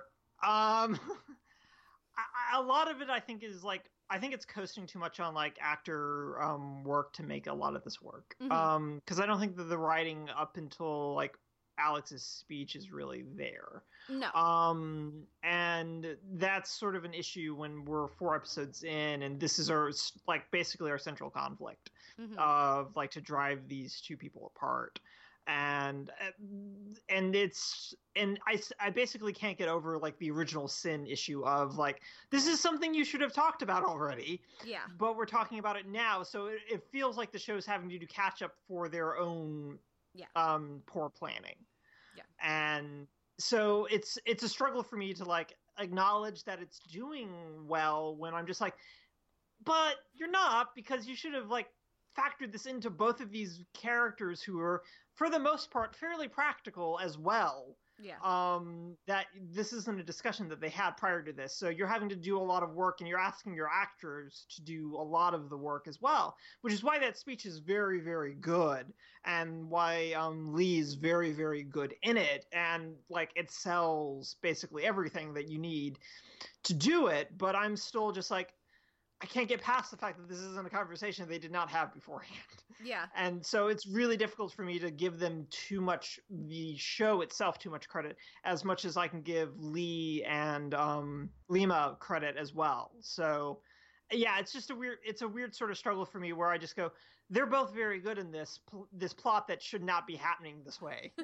Well, and even if they had structured at the beginning of the season the way the conflict arises as them, one of them, probably Maggie, sitting the other one down and saying, and like at some point be like, okay, so we kind of got engaged on a whim, right? Because the intensity of it, but like there's stuff that we should really touch base on, right? And like and start with like planning a wedding, yeah, and start with like money. How are we going to deal with money? And like and going through that, there's that checklist, and family, and like and then getting to kids. And if you want to have it where they both assume the other one's on the same page as them, there's a way you can have that come. So like there are certainly ways they could have structured the beginning of this season leading up to this episode, I think, to have that come together better. And not have us assume they've been like in full-on wedding planning mode for what is it, 6 months or something, and never talked about this. Or like maybe a flashback or something would have worked. I don't know, but they wanted to also have the celebration and the joy of the gayest wedding ever. Right, the biggest gayest wedding that National City's ever seen. And I appreciate that. But I think like once they decided, okay, we'll have them split up because kids. We haven't done the legwork for that. We'll make it work in these episodes. I think they've done a pretty good job. And again, it's because of their actors and not because of the rest of the writing. But that speech is very well written. It is. It's the best written part of the episode. Yes, definitely. But also, and the stuff for Maggie I thought was well written last week too, in the previous episode. But it's also knowing to trust your actors and knowing that you have actors who can pull that off. And that I was complaining about that just earlier in our conversation about Crazy Ex-Girlfriend. I didn't need to have all those interjections in the Moment Is Me, because I know the actor can just convey all that without the interjections, and the interjections were distracting. So trust your actor to just carry that, and and more isn't always more, and here it's more is more in that scene. What about the rest of the episode? And this is, this discovery that there is a cult to Supergirl. I think Chad Lowe is like really good in this episode. Yeah, right? He conveys the right amount of like creepy fanaticism without really going overboard with it. And just his whole performance, I think, works really, really well here. So I was really into this very kind of low key sort of threat. Not like blowing up a stadium is not low key, but this isn't like someone punching their way through buildings or anything. This is just a guy who's got his hands on some bad Kryptonian technology. And I really liked how it dealt with the sort of Supergirl hyped up obsession that the city has, that has been stoked in no small part by Catco in a lot of ways. Even though the episode doesn't really draw those connections, even if his character does acknowledge how much he really likes Catco. Yeah. And So I really liked that it was really layered. I just didn't like how the resolution of it is sort of also intended to serve the larger big bad end realization thing that's going on with Rain and everyone. So it was good though. I had fun with the fact that they're just doing this kind of creepy / slightly silly sort of cult thing. So I liked it. How did you feel about it? I thought it was a pretty good execute. While we were criticizing some of the writing, there's some really it's called freedom of speech, like, and then literally the next line that she has, it's called freedom of religion. It's like, you can't do both of those. Because they're both the same thing too. You can say like freedom of speech, freedom of religion, but you can't do like, hey, it's called this. It's called this. You'd say we also have, like, nobody talks that way. Anyway, so the writing wasn't great. Well, they do, but on the internet. Yes, that's true. The writing wasn't necessarily great, but I thought for the dialogue, but I thought that the Lowe's performance is terrific, I think, here. And the decision to have it be a completely sincere cult was a very good one, rather than he's using this, exploiting this to manipulate people. And, like, we've seen that episode more, I think. In different shows, so I thought that worked well here. I also continue to love everything with Lena, and the stuff that they're doing with Sam I think is terrific. They've incorporated her really organically. I think this, like, again, Katie McGrath has chemistry with that chair over there, so like she works really nicely. But the stressors, like tying the discussion around kids with Maggie and Alex to this fear of Sam's, that she's failing as a mother, to like all these other, I think there was enough, again, as with the previous episode, there was enough thematic ties that worked really nicely. We'll see what happens. We'll see what happens next. But there were these little moments of like Kara, like, remembering everybody who was there, and the cult leader recognizing her. I thought worked, like, that moment worked surprisingly well. So like I thought this was one of the stronger episodes they've done in a while, and I think they're doing a pretty darn good job this season. We'll see if they botch it. Maggie's departure. And I also sort of I feel we're going to need to have, I mean, obviously at the end of the season, we'd love to have Dr. Bridges back on, but I will be looking out very actively for the queer community's response to that and how they feel like that was handled. Because at a certain point, I don't think our opinions will matter that much about that. But yeah, I really ended up enjoying this episode quite a bit. Yeah, I did too. Yeah. Let's talk about the Flash and an elongated journey into night, and this really does highlight season 4's attempt to just straight up return to slapstick. I don't know that it's completely working for me, but I appreciate that. It's a little too, it feels kind of try hard. This episode in particular feels very try hard. But I think like having the elongated man's face like completely distort from sneezing was appropriately gross. So I thought this was a fun episode. However, you did make an excellent point, as we were talking before we started recording, that I think we should need to center our conversation around, and that was, Noel? Right. So Wally left last week because he's being sort of ignored, and the team isn't utilizing him enough, and so he's like going to go off and search for his own thing. And then this week we end with Barry offering to train Dibney to become the hero we all know he can be. To which I probably went, oh, so we traded out the black guy for the white guy with a different power set. That's some good writing right there, because Dibney will be recurring this season, and I just went, show, no. Boo earns. Yeah, indeed. Like, he adds a different element to it. There's more antagonistic relationship there. Like I get it. They need a jerk now that Harry's not a jerk really anymore. But writing out your black male action star is not the way to do that. If you're gonna have someone train, maybe you should have Wally train the new white guy. Right. While Barry's busy with wedding prep. Right. While he was keeping the city safe for 5 months, Yeah. 6 months, with the help of Citizen Steel every now and then. Every now and Central again, City's second most popular hero. Yeah. But Elongated Man is in no danger of upsetting that ranking. Yeah. right, exactly. So as much as I like the sort of jerk addition to the team, since again Harry's not really a jerk anymore, and Julian, I should say, is like back in England. That they need someone with a very different sort of energy, but also, and I understand that, but it just feels really weird to have your black action hero go, I'm gonna go and find myself. Here's your new white guy, and it's just like, oh, guys, gross. So it's really frustrating to watch. But your point about this episode being really broad and silly, I think, is really spot on. Even down to Cisco trying to hide from Breacher, and it's very good. I appreciated the machete joke a lot. Yeah, it was very, very funny.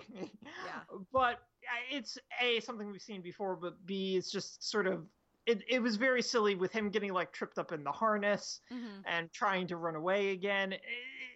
I appreciate the fact that they're really going whole hog on this, even if the episode maybe pushes it a little too far. But it's still good. I'm still very happy with how silly the show is right now, especially compared to the doldrums of last year. Yeah, this is a bit of a spoiler for our conversation about Stranger Things Season 2, but I will always appreciate when the show remembers that its superhero action like stars are all geniuses too, and lets them use their. It's like you can't use your powers, but you're like a freaking tech genius. So like, come on. Yeah, just make a trap. Even if he does have a vibrating sword that somehow breaks through it, just make a trap. Come on. Yeah. So that was, I enjoyed that subplot. Yeah. And I'm continuing to enjoy the Cisco and Gypsy stuff. So, yeah. What about Arrow and Reversal? We finally got the reveal of Michael Emerson and Just Who Saved Black Siren. How did it work for you? Are you like on board now? Are you satisfied with your commitment to check out this season just for Emerson? I'm shocked, Kate. Shocked that Michael Emerson is just playing Evil Finch. I'm shocked. I'm shocked that's what they decided to go with. I'm shocked. I'm totally shocked. I'm not shocked at all. I mean, he even calls her Ms. Lant, and it might as well just be Mr. Reese. And so I was just like, it's fine. It's very much within his wheelhouse. I don't really feel like this is a big departure for him from what he was playing on Person of Interest. I would have been a lot happier. And Lost. Yeah, I would have been much happier if they had dug deeper and gone, maybe bring in a little bit of your practice character and go a little crazy. So I was just sort of like, oh, well, this is fine, but he's still a tech genius who's soft-spoken and has a mild distaste for violence, or like a limited taste for it, at least. So, I mean, it's fine. I mean, he's quoting philosophers as well. I mean, this is all, again, very in his wheelhouse. So I just also kind of went, he played something really different on Claws. He can do this, everyone. So I liked it. The degree to which I'm probably going to stick around for like the remainder of this sort of like chunk of the season, for like basically through the crossover. And then, like I did last season, I quit like sooner than that last season. I'll probably like bail after the end of the crossover, like the conclusion of this particular arc, just because I'm not convinced that they can do anything particularly different with Caden James, or whatever his name is, that they haven't necessarily done with him before. But I like the fact that they have a more, like what they're doing with the Flash, they have a more cerebral-based villain. Yeah. Which creates different dynamics for everyone, that you can't punch your way through this guy, even if he does have an army of mercenaries. Yeah. It also is a good way to center Felicity and give her more to play. It lets us get a break from Ollie and all his angst. I like that this season so far is just Stephen Amell doesn't want to do night scenes anymore. He's very sleepy. Well, yeah, and it's working. It's a good change of pace for the show, and it also works much better with this addition of his son. It makes a lot more sense. The stuff with Dig is still very stupid, but but I do like this, and I like you said, I like the cerebral villain for them. I think that's a very smart move after Prometheus last year, and having it tie in personally more with Felicity than with Ollie or these other things. I also enjoy the way they've managed to keep Oliver in the action scenes without having him be the Green Arrow like this week. Right. And then now he's off to help Slade. So that's what the next episode will likely be. But yeah, despite the being under significant scrutiny, but no, I thought it was a fun episode, a little bit more lighthearted, which I think was needed. Yeah. And we'll see what comes next. Yeah. Our last episode for this week in drama and genre is Star Trek Discovery, Magic to Make the Sanest Man Go Mad, or the time loop episode. Question 1, how are you feeling about this version? Like, 'cause we've seen many different time loop episodes. So how did Discovery rank with some of the other ones you've seen? And how are you feeling about Harry Mudd? And remind me, what is your relationship with Harry Mudd? Have you seen the other Harry Mudd episodes? I haven't seen the other Harry Mudd episodes. So, Okay. like, his first appearance, like, last week, I think. A couple weeks ago, yeah. Weeks ago. At the prison. Right, at the Klingon Klingon prison episode was my first. I knew that Mudd was a canonical character from the original series, but I'm like 99% positive I've never seen a Mudd episode of the original series, so I have no basis for any of that. But I look forward to hearing your thoughts about it. But yeah, no, it's a perfectly fine time loop episode. I like how they sort of justify Rap's character being aware of what's happening, and it's always fun. It's always my favorite bit of, like, the character aware of the time loop trying mightily to convince everyone that there's a time loop happening. Yeah. And so I really appreciated, like, what Rap was doing there, even if I do feel like the performance is veering way too close to Tiki already. But it's fun, and that's really kind of what I was enjoying, was the fact that it was fun and silly, and we got the montage of Mudd just going, I didn't really figure anything out this time around, but I got to kill you. That was really rewarding for me. And I've done it like 50 times, but now it's starting to get old, and I would like to get on with my life now, please and thank you. So I really appreciated everything that was happening with Mudd and his exploration of the time loops, and it just felt like it speaks to the other issue that I'm having with this show, is that this does not feel like an episode of the show that exists within the previous 6 episodes that has happened, because it's way too fun, it's way too silly, and it's a different energy even than what Mudd brought to his first appearance, of like this sort of grouchy anti-Federation guy, little guy sort of con job that he was running, that it felt more in line with sort of how I think Star Trek normally operates, and that was really weird. Which also speaks to probably why I enjoyed this episode as much as I did, because it is a great deal of fun, I think. But how did you feel about it? How did you feel about this larger exposure to Mudd? And how did you feel about the fact that even though it was just kind of a silly time loop episode, that it was a silly time loop episode that was supposed to really be about 2 people kissing a lot? Well, first of all, you should watch The Trouble with Tribbles. I mean, was that a Mudd episode? Yeah. Oh, okay. Yeah, no, I've seen that episode. Yeah, and then you should watch Trial and Tribulation, which is the DS9 one where they travel back to Trouble with Tribbles. Okay, well then you've seen a little bit, but I thought that I know that there are different pains on this out there, but I don't have a very strong connection to Mudd. I've seen those episodes, and I have a vague recollection of the character and the performance, but people who have a stronger tie to original Trek might have different opinions on this. But for me, I think it's working. I think Rainn Wilson is doing a good job, and this episode really, I think, captures that, the bravado and the showmanship of Mudd, and is like the levity of it, I think is crucial.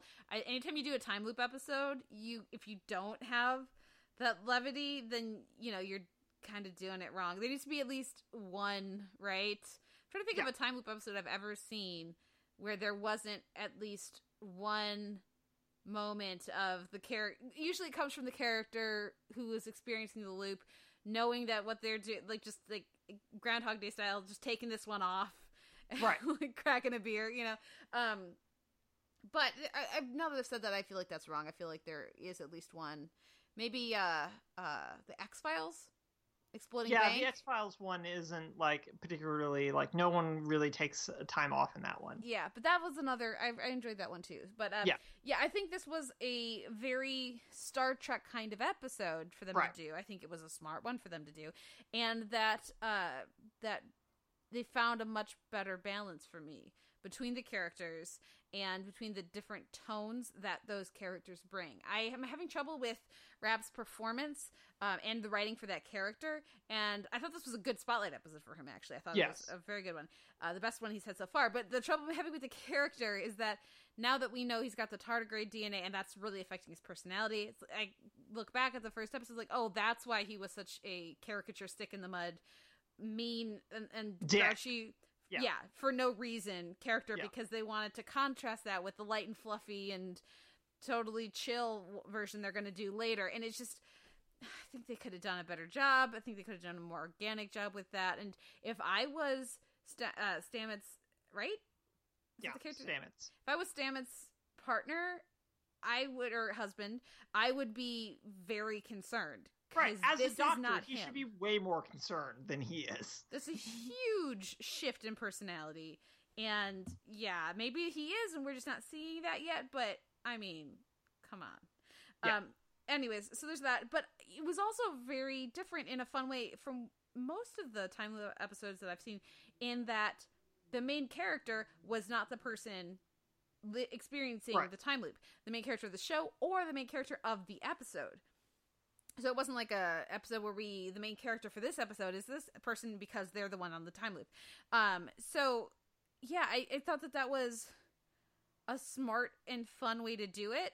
And I also liked that they went a sincere route for the tell me something that no one would know, that so you'll know to believe me. That felt true to the characters, and it let us have that nice little moment. That delivery from Rap was probably my favorite thing the whole episode of. I'm sorry. So I thought it was fun. I thought it delivered. I thought it was nice to see Isaacs do some comedy again. It's been a while, at least on the show. And yeah, ending it all with who was it that was #SpaceHot showing up as Mudd's wife? Oh, I don't know. She looked really familiar, but I didn't recognize her. No, that was Officer Hot from... That's who that was. No, I'm trying to remember who came up with #SpaceHot on Twitter. Oh, that I don't know. It's one of our ERPer buddies on Twitter came up with that. But so I thought that was a fun way to end it with Stella. And yeah, I look forward to Mudd showing up again at some point. Not immediately, but I think this was a good use of the character. And it's a character that has enough baggage and history with fans and is like I guess an epic enough character, right, to be this much of a foe for them, that I think that works well, instead of having this be some new character. There's enough of an established history with that character and enough of an affinity for the character that this really feels like a worthy adversary, as opposed to like, man, who's the super overpowered random person they bring in. It's like when you realize it's Harry Mudd, you're like, oh, okay, that makes sense. And that's really playing on previous knowledge, because his one episode in Discovery is not enough to make it go, oh, okay, that makes sense. But I thought it was a canny use of the canon, the Star Trek canon, by the writers, and that's certainly something I appreciated. How did you feel about... I mean, I feel like they're pushing the Michael and security guy thing a little too hard. I don't see it. I don't see it either. I did really like, though, the scene we got with Rap and Sonequa Martin Green. I thought that, like, where they're dancing, I thought that was really sweet. And it's so lovely. I know other people have said this, but it is so lovely to see the dramatic thrust of an episode pivot on a character talking about how they met their spouse, how a man talking on TV about how he met his husband, and the beauty of that relationship. Because again, that's the kind of thing we don't see much in science fiction, and that we have definitely never seen before on Trek. Long overdue. I thought they handled that part of it nicely. Yeah, they did, and it was really touching, and it was a nice moment. It was a nice moment for the show to do. Yeah. Any other thoughts on Discovery? Or if this is the best I've liked Lorca, in part because he kept dying. Yeah. Mudd eating the sandwich, so I just like shades. It was fun. fun. What wins your week in drama and genre then? DuckTales was really funny even though it took place in Mummy, but I mean, I always enjoy a good burrito-based revolution. But I think I'll give it to Star Trek Discovery. I think this was the most fun I had and enjoyed watching this week. Mm-hmm. So I'll give it to Star Trek Discovery this week, which feels weird and gross to do. What about you? What won your week in drama and genre? Well, I did really enjoy Discovery. In my notes here from Noel, it says time loop shenanigans, and that's what it was. And I was overdue some shenanigans. Yes, certainly with time travel shenanigans with Discovery. But I'm like torn between Queen Sugar and Supergirl. I think I'll give it to Supergirl for the legion of ants of kick-ass ants, and for the idea of Alex teaching her daughter how to punch. I think that was a beautiful sentiment. So, well, it was not the best episode I watched this week. It's probably the one that stuck with me the most. So I'll give it to Supergirl. Now we will take a break and come back with our conversation about Stranger Things Season 2. On Halloween night, Will saw a sort of shadow. Maybe all of this is happening for a reason.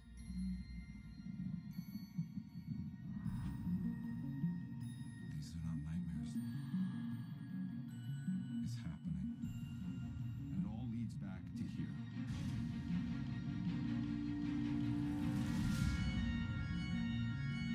This thing. You said it was all in his head. And what have you done? Nothing. What is wrong with my boy? I don't understand.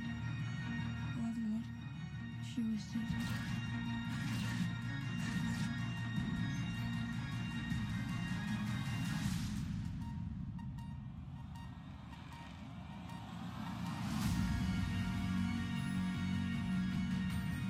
It's like it's reaching a target.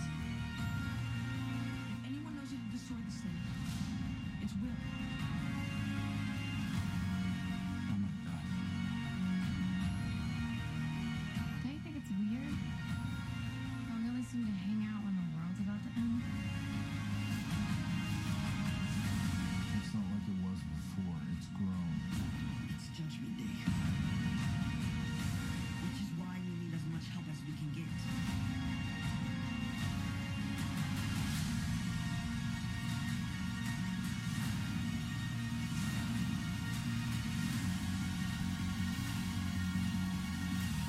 Anyone there? Anyone! You should go now. It's almost here. That was a trailer from Netflix for Season 2 of Stranger Things, which I know I was very excited to have back recently. Certainly just in time for Halloween. Good job on this one, Netflix. They don't always do a good job on their timings for when to release things, but this was very appropriate. 9 episodes this season, which I think was a good call. When I saw that there were 9 episodes, I was very happy, because that means they started at 10, and they're like, we don't quite have, let's cut it down, which was a good call. So, Noel, how were you feeling about Season 2 going into it?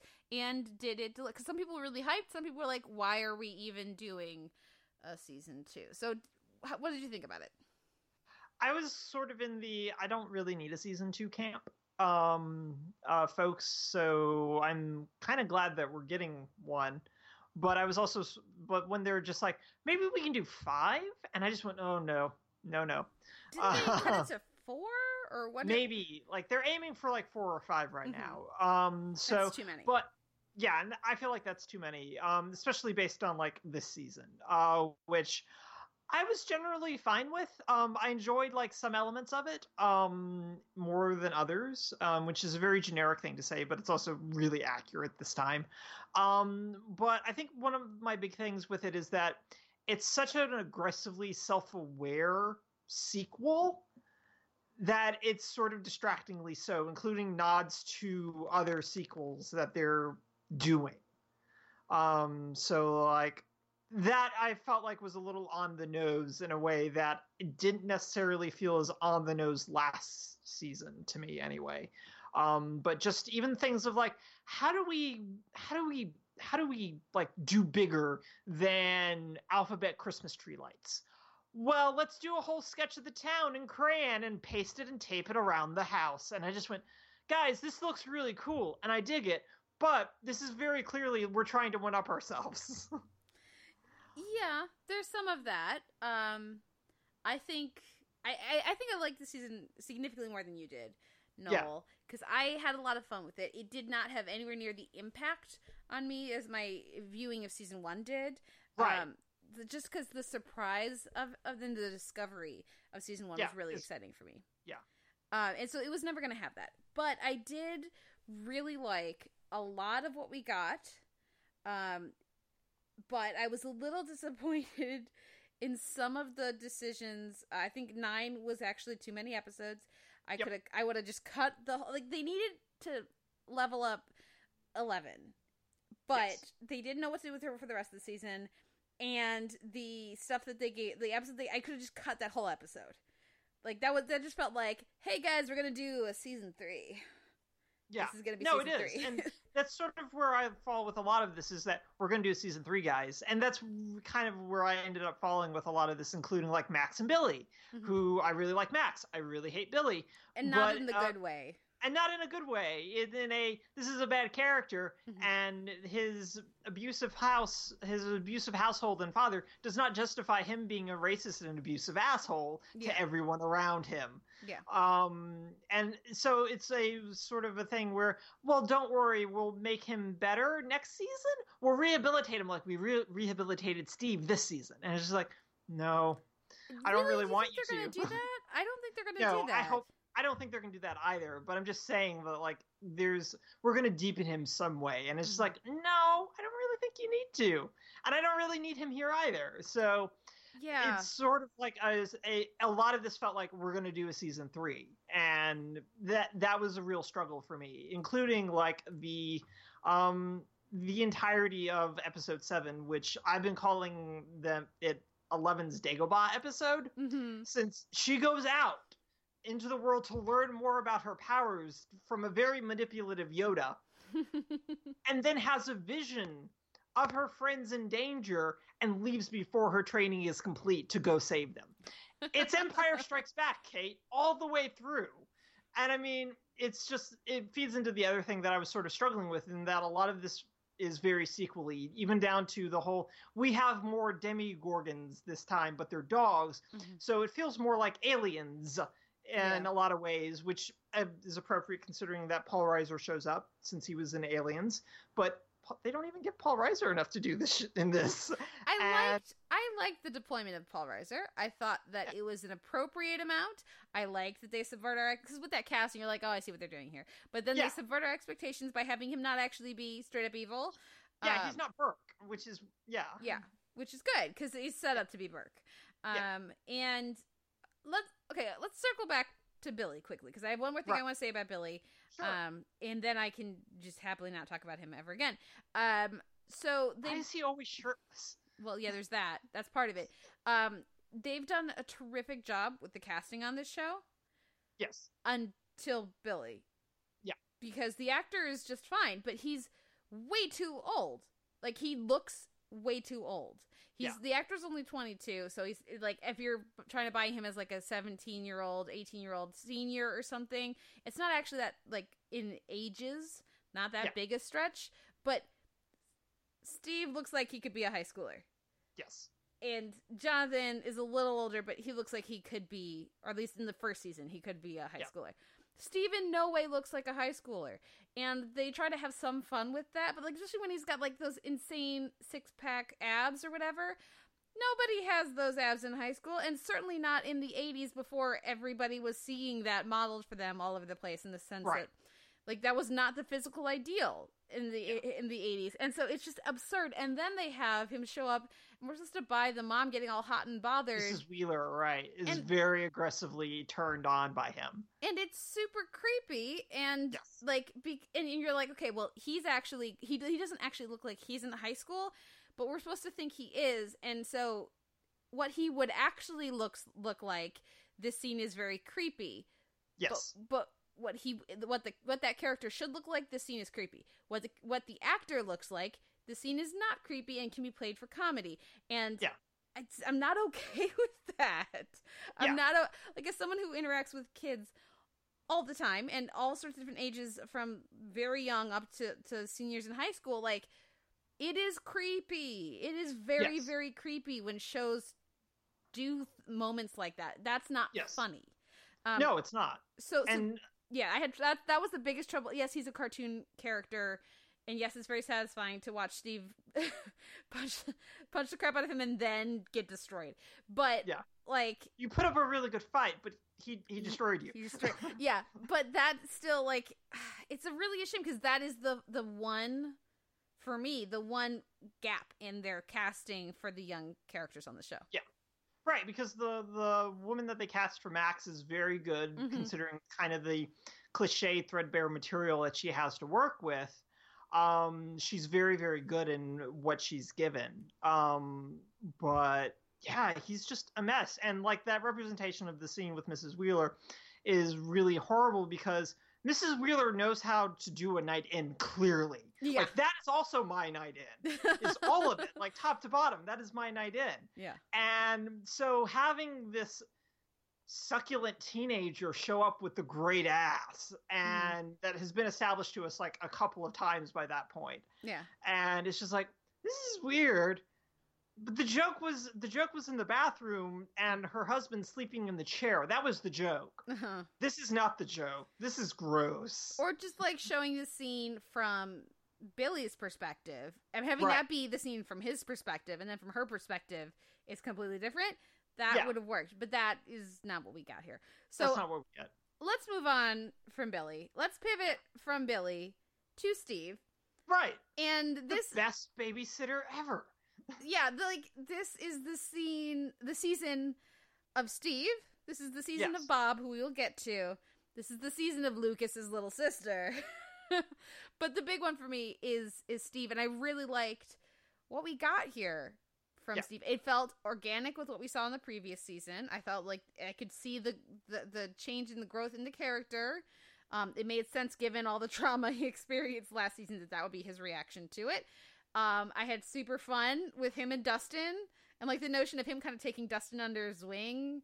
I thought it really worked well, and then be like, there was enough dweeb to Steve still that I bought it. And unlike the guys being like, why do you think I have Steve? I would, if there was anybody else, I wouldn't have gotten Steve. Yeah. And I thought that stuff all really worked, and because of the timeline of the season, it like. They have to work too hard to separate everybody, and it takes too long to come back together. But because of the timeline of the season, I buy, like, again, it's just another, like, crappy week. Not even week, like, day for Steve. This is like this shining amazingness for Steve. But really, it's just, in tough situations, you expect Steve to not come through. But he does. And I like his answer at the end that apparently I'm a really good babysitter. Which, babysitter of the year, clearly. Right. How did you feel about the Steve? Like the stuff for him this season, did it work? Or did it feel like they rewrote the character so we would like him? No, I don't think that they rewrote the character. I think a lot of it hinges on the juxtaposition of, especially where Nancy is. And also the fact that a lot of this also sort of helps with some of the Dustin issues of this season. Yeah. That they pair him with this sort of character that we just didn't like. The character that when we see Nancy with him at the end of the first season, we all kind of groaned again. Yeah. And now we're just like, wait, no, I kind of like Steve now. Why are you breaking up with him? Yeah. And then by the end going like, oh no, I really like Steve. Why did you break up with him? And no, like, your whole point about dweeb and, like, his willingness to, like, open up to Dustin, I think is really cool. About, I use Farrah Fawcett hairspray. And it's just like, this is very good. This is very good stuff. And, like, leading up to the punchline of, like, styling Dustin's hair in a Steve style is really delightful, even if it becomes slightly creepy when Nancy dances with him and you go, all right, I'm confused about what I'm supposed to be feeling here. Oh, I thought that was... No, it's very cute. There's enough of an age gap there that I think, but I meant as like a stand-in sort of for Steve because of his hair and everything. But no, that scene is very, very cute. And it pays off from season 1 when Dustin's the one who's like, no, I mean, like, when he's the one who goes to offer her pizza, and the fact that she's like, I like you best of my brother's friends. And he's like, no, his sister's pretty cool. I mean, like, she's still, girl, but, I thought that was fun. No, he just gets to do so much fun stuff. And his whole desire to protect these kids, but also to go along with them because he knows that they're doing the right thing. It's really nice to see that play out. And so, and Joe Keery does a really good job of striking really frustrated, but also like a desire to do this as well. Like he wants to be seen as redeemed in some way. And I really like how all of that comes through with Steve this season. Definitely favorite pop culture baseball bat, with the obvious exception of Hot Sauce, right? Which has honorary status. But like Negan's bat, sorry, Steve's bat wins. Yeah. And just like, like the dialogue for him, he just keeps calling these guys little shits, and like you twerps are gonna there's enough that antagonism remains, and that dominance through language in the way he interacts with them that feels absolutely appropriate for the ages and for the character. It was super fun. There's always that like you said, that exasperation and interest, like when we see them leave Max behind, and then she goes like, well, what am I going to do? Wander around in the woods by myself? I guess I'm going with you guys. Yeah. It was certainly fun.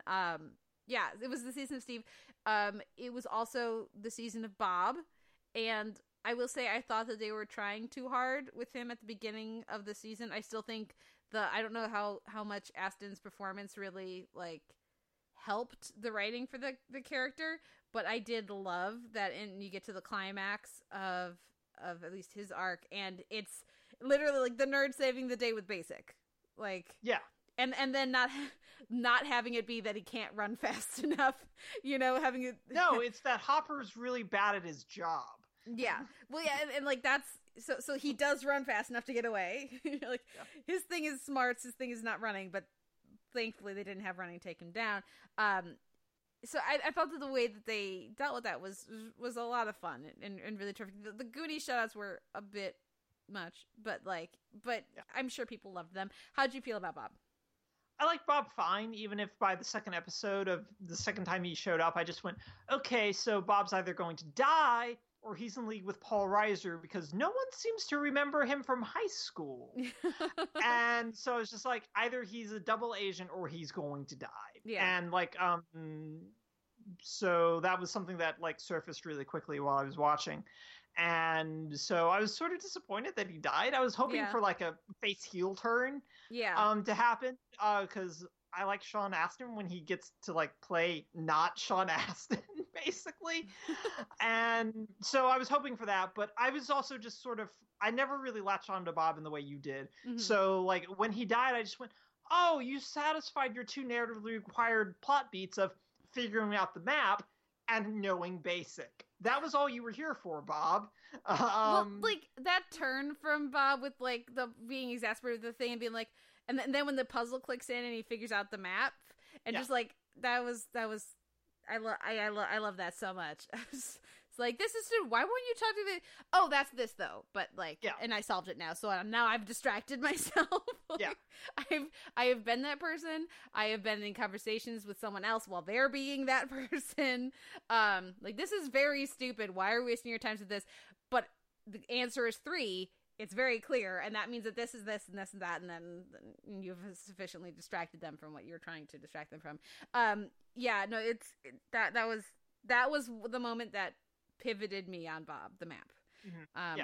And I absolutely hear what you're saying, but with the narrative purposes, because that's clearly what he's there to do. But I think it was also important, if you were on board with Bob, then later on in the season, I think you needed something of that intensity to get Winona Ryder, mom, to Joyce, thank you, going all in with the heat and seeing Will in pain and being willing to go put with him in that. a proxy black slide. Yeah, that too.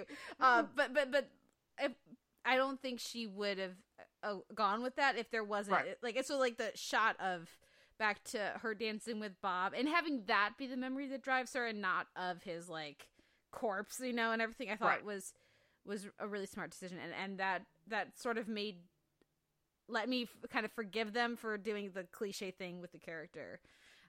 Did that matter for you, or do you think that earned it, or no, not for you? No, because a lot of it also, like, I kept focusing on the fact that Hopper was outside for some inexplicable reason, even though all the dogs are inside. Yeah. And it's just like, and you've got the gun. Why are you outside? Oh, right, because we need to kill Bob so that we can motivate everything that happens with Joy. So it's like, it's not seamless enough, and it's trying to justify way too many tropes and really bad tropes without playing with them in any way, which is what Stranger Things can do. But in this case, they didn't. And it's just like, but he's got the gun. Why is he outside right now? This doesn't make any sense. Because he's protecting the kids. They weren't there yet. No, the kids were there. Will was there, and Mike was... Right. Yeah. But they weren't in any... all the dogs were inside. You don't know that if you're them. Those dogs busted through glass. How do you know they didn't go out a window and come around the side? Like, I didn't have trouble with that. Yeah, no, I had a huge issue with it. I was just like, you're outside only so that Bob can get eaten. Yeah, that is true. Yeah. However, it didn't bother me as much as it did you, though. I hear where you're coming from. We need to talk, before we run out of time, we got to talk a bit about Dustin and how they threw Dustin under the bus this season. So hard. Like, aggressively hard. Yeah. No, like, I don't understand what's happening. I don't understand what they were doing at all with him this season, apart from they wanted the stuff with Steve to happen. But it's just like, Dustin's really bad this season. Yeah. Like, and it's really not okay. They needed to make Dart way cuter than they did. Right. For us to like buy. Like as soon as that I watched the first 2 episodes. I watched the very beginning of the 3rd episode, and then I had like several days in between when I could watch them. And as soon as that cat hissed, I was like, "You believe that cat? Are you kidding me? Are you kidding me, Dustin? How much of an idiot are you?" Especially as somebody who was right all season 1, and nobody listened to Dustin, but he was right every time. Like to have him then be so completely oblivious, like he was the character of like stealth, observation and like clarity, you know, right? Really... And here he doesn't realize he's an ET. Yeah, well, it's just like, or he bad thinks, ET. He thinks he's an ET. You can see they did put an ET doll on his desk. Like he thinks he's in ET, but it's like, you know that you're like one of your best friends has been having like visions of the Upside Down with everything that happened last year and where it happened. Like, why would you possibly think that this could be good? And I think if the show had made a couple different decisions with like the scoring and stuff, they could have like let us think, like let us like down the path of a comedy thing with that, or a happy ending with that more actively. That would have worked better, because it's just so obviously gonna go exactly where it does that they hardcore threw Dustin under the bus. I think they earned back some goodwill with the way they had, like the stuff they gave him and Lucas around Max later in the season. I thought was actually really well done. Like the actors, these kid actors, these child actors are really good. Yeah. So I thought they nailed that stuff. But it still was very disappointing when they're having that argument in the woods. I was just sitting there. I was like, I could just watch this all day. Like, it's no different than you. It's like, well, you did this and you did this. Like, that is kids. That is so kids. Yeah. Billy is not kids. This is kids. Yeah. No, and you're totally right. And the only other thing, I felt really bad for Dustin's mom. Because she's just, she lost her cat, but she also has like a Mondale Ferraro sign in her yard. Yeah. And it's just a lot of disappointment all the way around in 1984 for that lady. Yeah. It's a very bad year for her. Yeah. No, indeed. He wasn't sad enough about the cat. No, he was not. He didn't care. And that's like, I do think there's something to be said for like priorities. Like when he's like, Steve, your love life doesn't matter. Like the priorities of like, Dart ate my cat. Like that is what takes precedence. But like, it would have been nice if if you saw him being more upset about it later, like when he was burying the cat or something, or like it would have been nice if we had seen something, because that's like I start looking for behavioral disorders in a kid kind of level, not caring that your cat is dead. Erica is fabulous. More of her next season. That's all I have to say about Erica. Yeah. That's all I got. I like that they gave Lucas so much. There was clearly a concerted effort. Lucas is getting parents. Are bad on that, guys. Yeah. Lucas getting a sister. Lucas is getting a love interest. Like, they very actively were like, that is our bad. Let's not have the only character of color in this show be the one who barely exists. Yeah. Yeah. And also, but I also appreciated the continuation of, why do I have to be Lando? Why do I have to be Winston? So I appreciated that coming through. But like, going back to the boys and the kids basically in general, I was really frustrated by how the show kind of kept like actively keeping everyone apart. Yeah. And that was a big struggle, and I really disliked how very little like Mike had to do this season, apart from, I'm very concerned about Will, and I'm just like, but that's what Winona Ryder is here for, is to be concerned about Will. Yeah.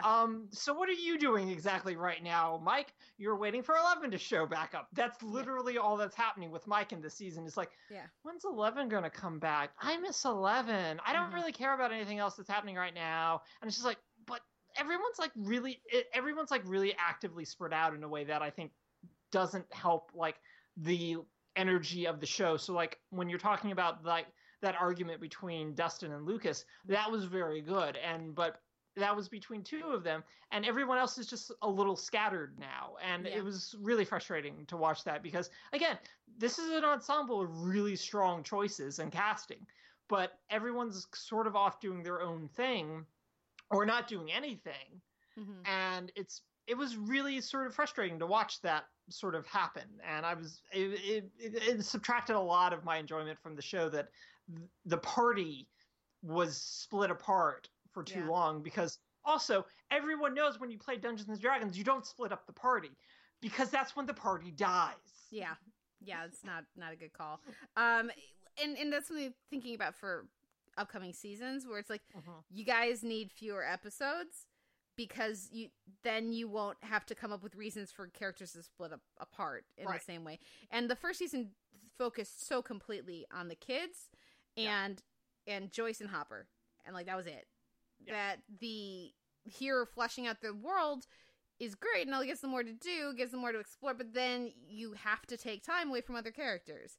And because they all know stuff, you can't have them slowly discover stuff, so that, then you have to come up with new things for them to do. And that is something that, breaking them apart gives them reasons that they can't all share knowledge, but it gets to be a bit much. And then Nancy and Jonathan end up on their own show. Yeah, and Gelman's fun and all, but like, we didn't need any of that. That was a total waste of time. Yeah. It was just a reason for them to not be around, so that Dustin had to hang out with Steve. Right. And so that when things went really bad with Will, they went really bad with Will, and no one knew. Yeah, indeed. Any final thoughts on these? Like, we haven't talked about Joyce and Hopper. How'd you feel about the performances? What they gave the characters to do? Like, everybody in this town seems really hung up on a high school. Bob certainly is, and Hopper is a bit too. Any thoughts on the parents? I mean, the parents and Hopper, well, he's a surrogate parent at this point. And he's at least involved to the degree that Joyce is, which is nice considering how uninvolved everyone else's parents are in these kids' lives. Yeah. But it's all fine, I think. Like, I mean, I sort of like keep balking at how much the show's trying to drive Joyce and Hopper together. Yeah. Because it's like getting really aggressive. Well, not as much as the stuff with Jonathan and Nancy, which they don't have any chemistry. Zero. I was like waiting for when they're sitting, instead of them hooking up for him to come out as gay or something, and that explaining why there's no chemistry there at all. And then that really didn't happen. But So no, like Joyce and Hopper are fine. I think Joyce still kind of falls into the frantic parent thing right until the end, where she gets like that steely resolve that you were talking about, and then the character really clicks into place in a way that I feel like hadn't before. But I also think that Hopper just makes a series of like really ridiculous decisions that don't make any sense in this season, from not caring about all those pumpkins decaying at the very beginning because we can't have an explanation right away, to again how he handled like the breakout from the lab, I should say. But everything that he does with 11, I think, is really, really good and funneled in degrees of insecurity about his own daughter, and just all this sort of stuff that I really, really liked. All of that stuff. So all the Hopper and 11 stuff worked really, really well for me. And so like their whole conversation in the truck was like everything I ever wanted. Yeah.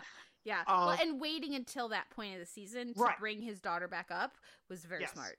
Was very smart. So the parents in general were just sort of fine. I like them much more at the end of the season, where everything suddenly had speed and traction, as opposed to, we need you to not do anything for a little while because. Yeah.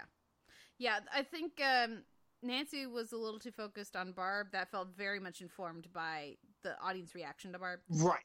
Yes. Which makes sense for her character. Like, don't get me wrong, that totally makes sense. But like, it dragged down the narrative momentum of what we're watching. And I thought there was just too much. Well, we said it already. There's too much fracturing of the group. There's too much. Here's the pumpkins. It's going to take us a while. We're spending time at the precinct. Yes, I enjoyed the cops that they have there, but there's too much time there. And we're going to bring Gelman in to talk to Hopper so that Hopper can dismiss him so that he can come back later for a completely extraneous, not necessary element. Like, they didn't need Gelman at all. They could have just sent that tape directly to newspapers themselves. Like, yeah. Anyways. But they're dumb teenagers. What do they know? Plus, they needed to hook up in a safe space. Oh, God. Anyways, like, and I really did enjoy the season. I had a lot of fun with it. But there's still are very clearly things for them to keep calibrating and fixing. Yeah. I was not happy to see the ending, where it turns to the upside down and the monster is still, like, the notion of like, okay, they didn't defeat the monster, they just got it out of this dimension. Yeah. I thought was good, but again, why does that have to be your ending? Right.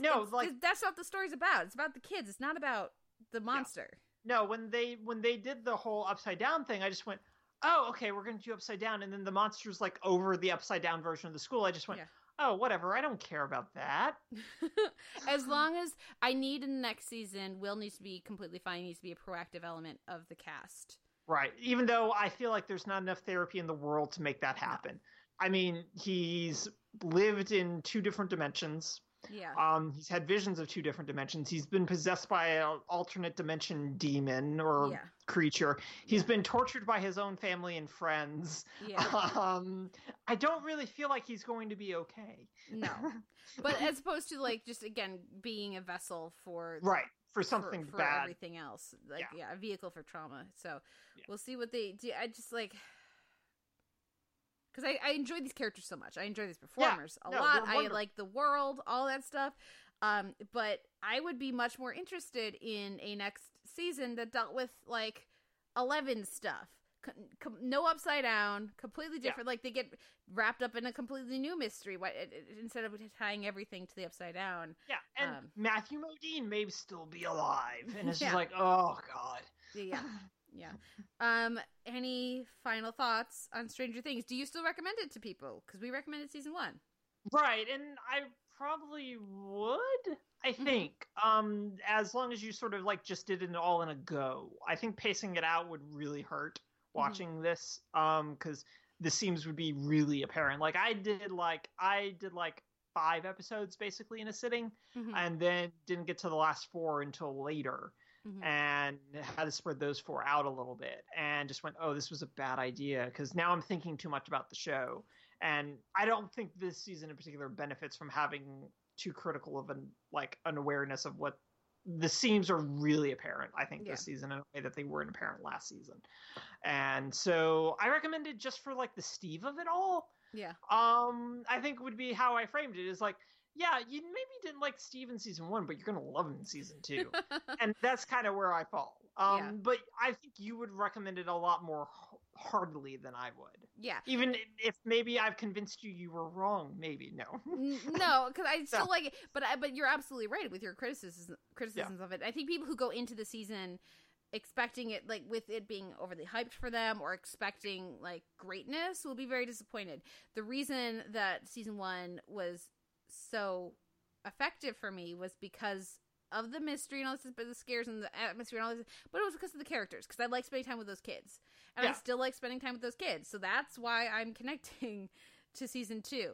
But if you go in expecting it to be like the most amazing thing that's gonna blow your mind, and then they just a cool thing where she floats and there's like no, that's not good. Like, you're gonna see all the plotting coming ahead, so you have to enjoy the ride. If you're not gonna be able, if you're not the kind of viewer who enjoys the ride, then, like, bump it down your priority list. I would agree if you have, like, an open weekend or, like, you're sick or something, spacing it out, like, between 2 or 3 days is a good way to do it, or all in one if you got, like, absolutely nothing to do. Just do 9 episodes. But, like, doing, like, 3 through 3 or doing 5 and 4 or something like that, I think would help your appreciation of it. But I was glad that I got to spend more time in Hawkins with these characters, even if poor Dustin, they just totally, I need redemption for Dustin in season 3. More Erica. I feel like Erica Dustin stuff would also be excellent. Oh, yeah. That's all I need from season 3 is Eric and Dustin interacting now. While Steve babysits? Yes! Oh, we have a web series right now. I need Dustin to DM a game for Steve and Erica. Yes, I'm here for that. Like, the Freaks and Geeks style, like the second to last episode of Freaks and Geeks. Yeah. Disco and Dragons or whatever it is. I need one of those. I would be super down for that. Yeah. A few show notes here at the end of the episode. You can find a post for this episode over at theteleverse.org, which is the website for the podcast. You can email us, theteleverse@gmail.com. You can find us on Facebook, like the page, and start up a conversation there. Or you can find us in iTunes with an M4A chaptered feed and MP3 unchaptered feed, and we're also up on Stitcher. We'd appreciate ratings and reviews either place. It helps people find the show and lets us know that y'all are actually listening. And then, of course, you can also reach out to both of us on Twitter. I am at the Televerse, and Noel, you are? At Noel RK. And thank you as ever, Noel. It's been a pleasure. Thank you, Kate. And thank you, everyone, for listening. We'll be back next week with another episode of the Televerse.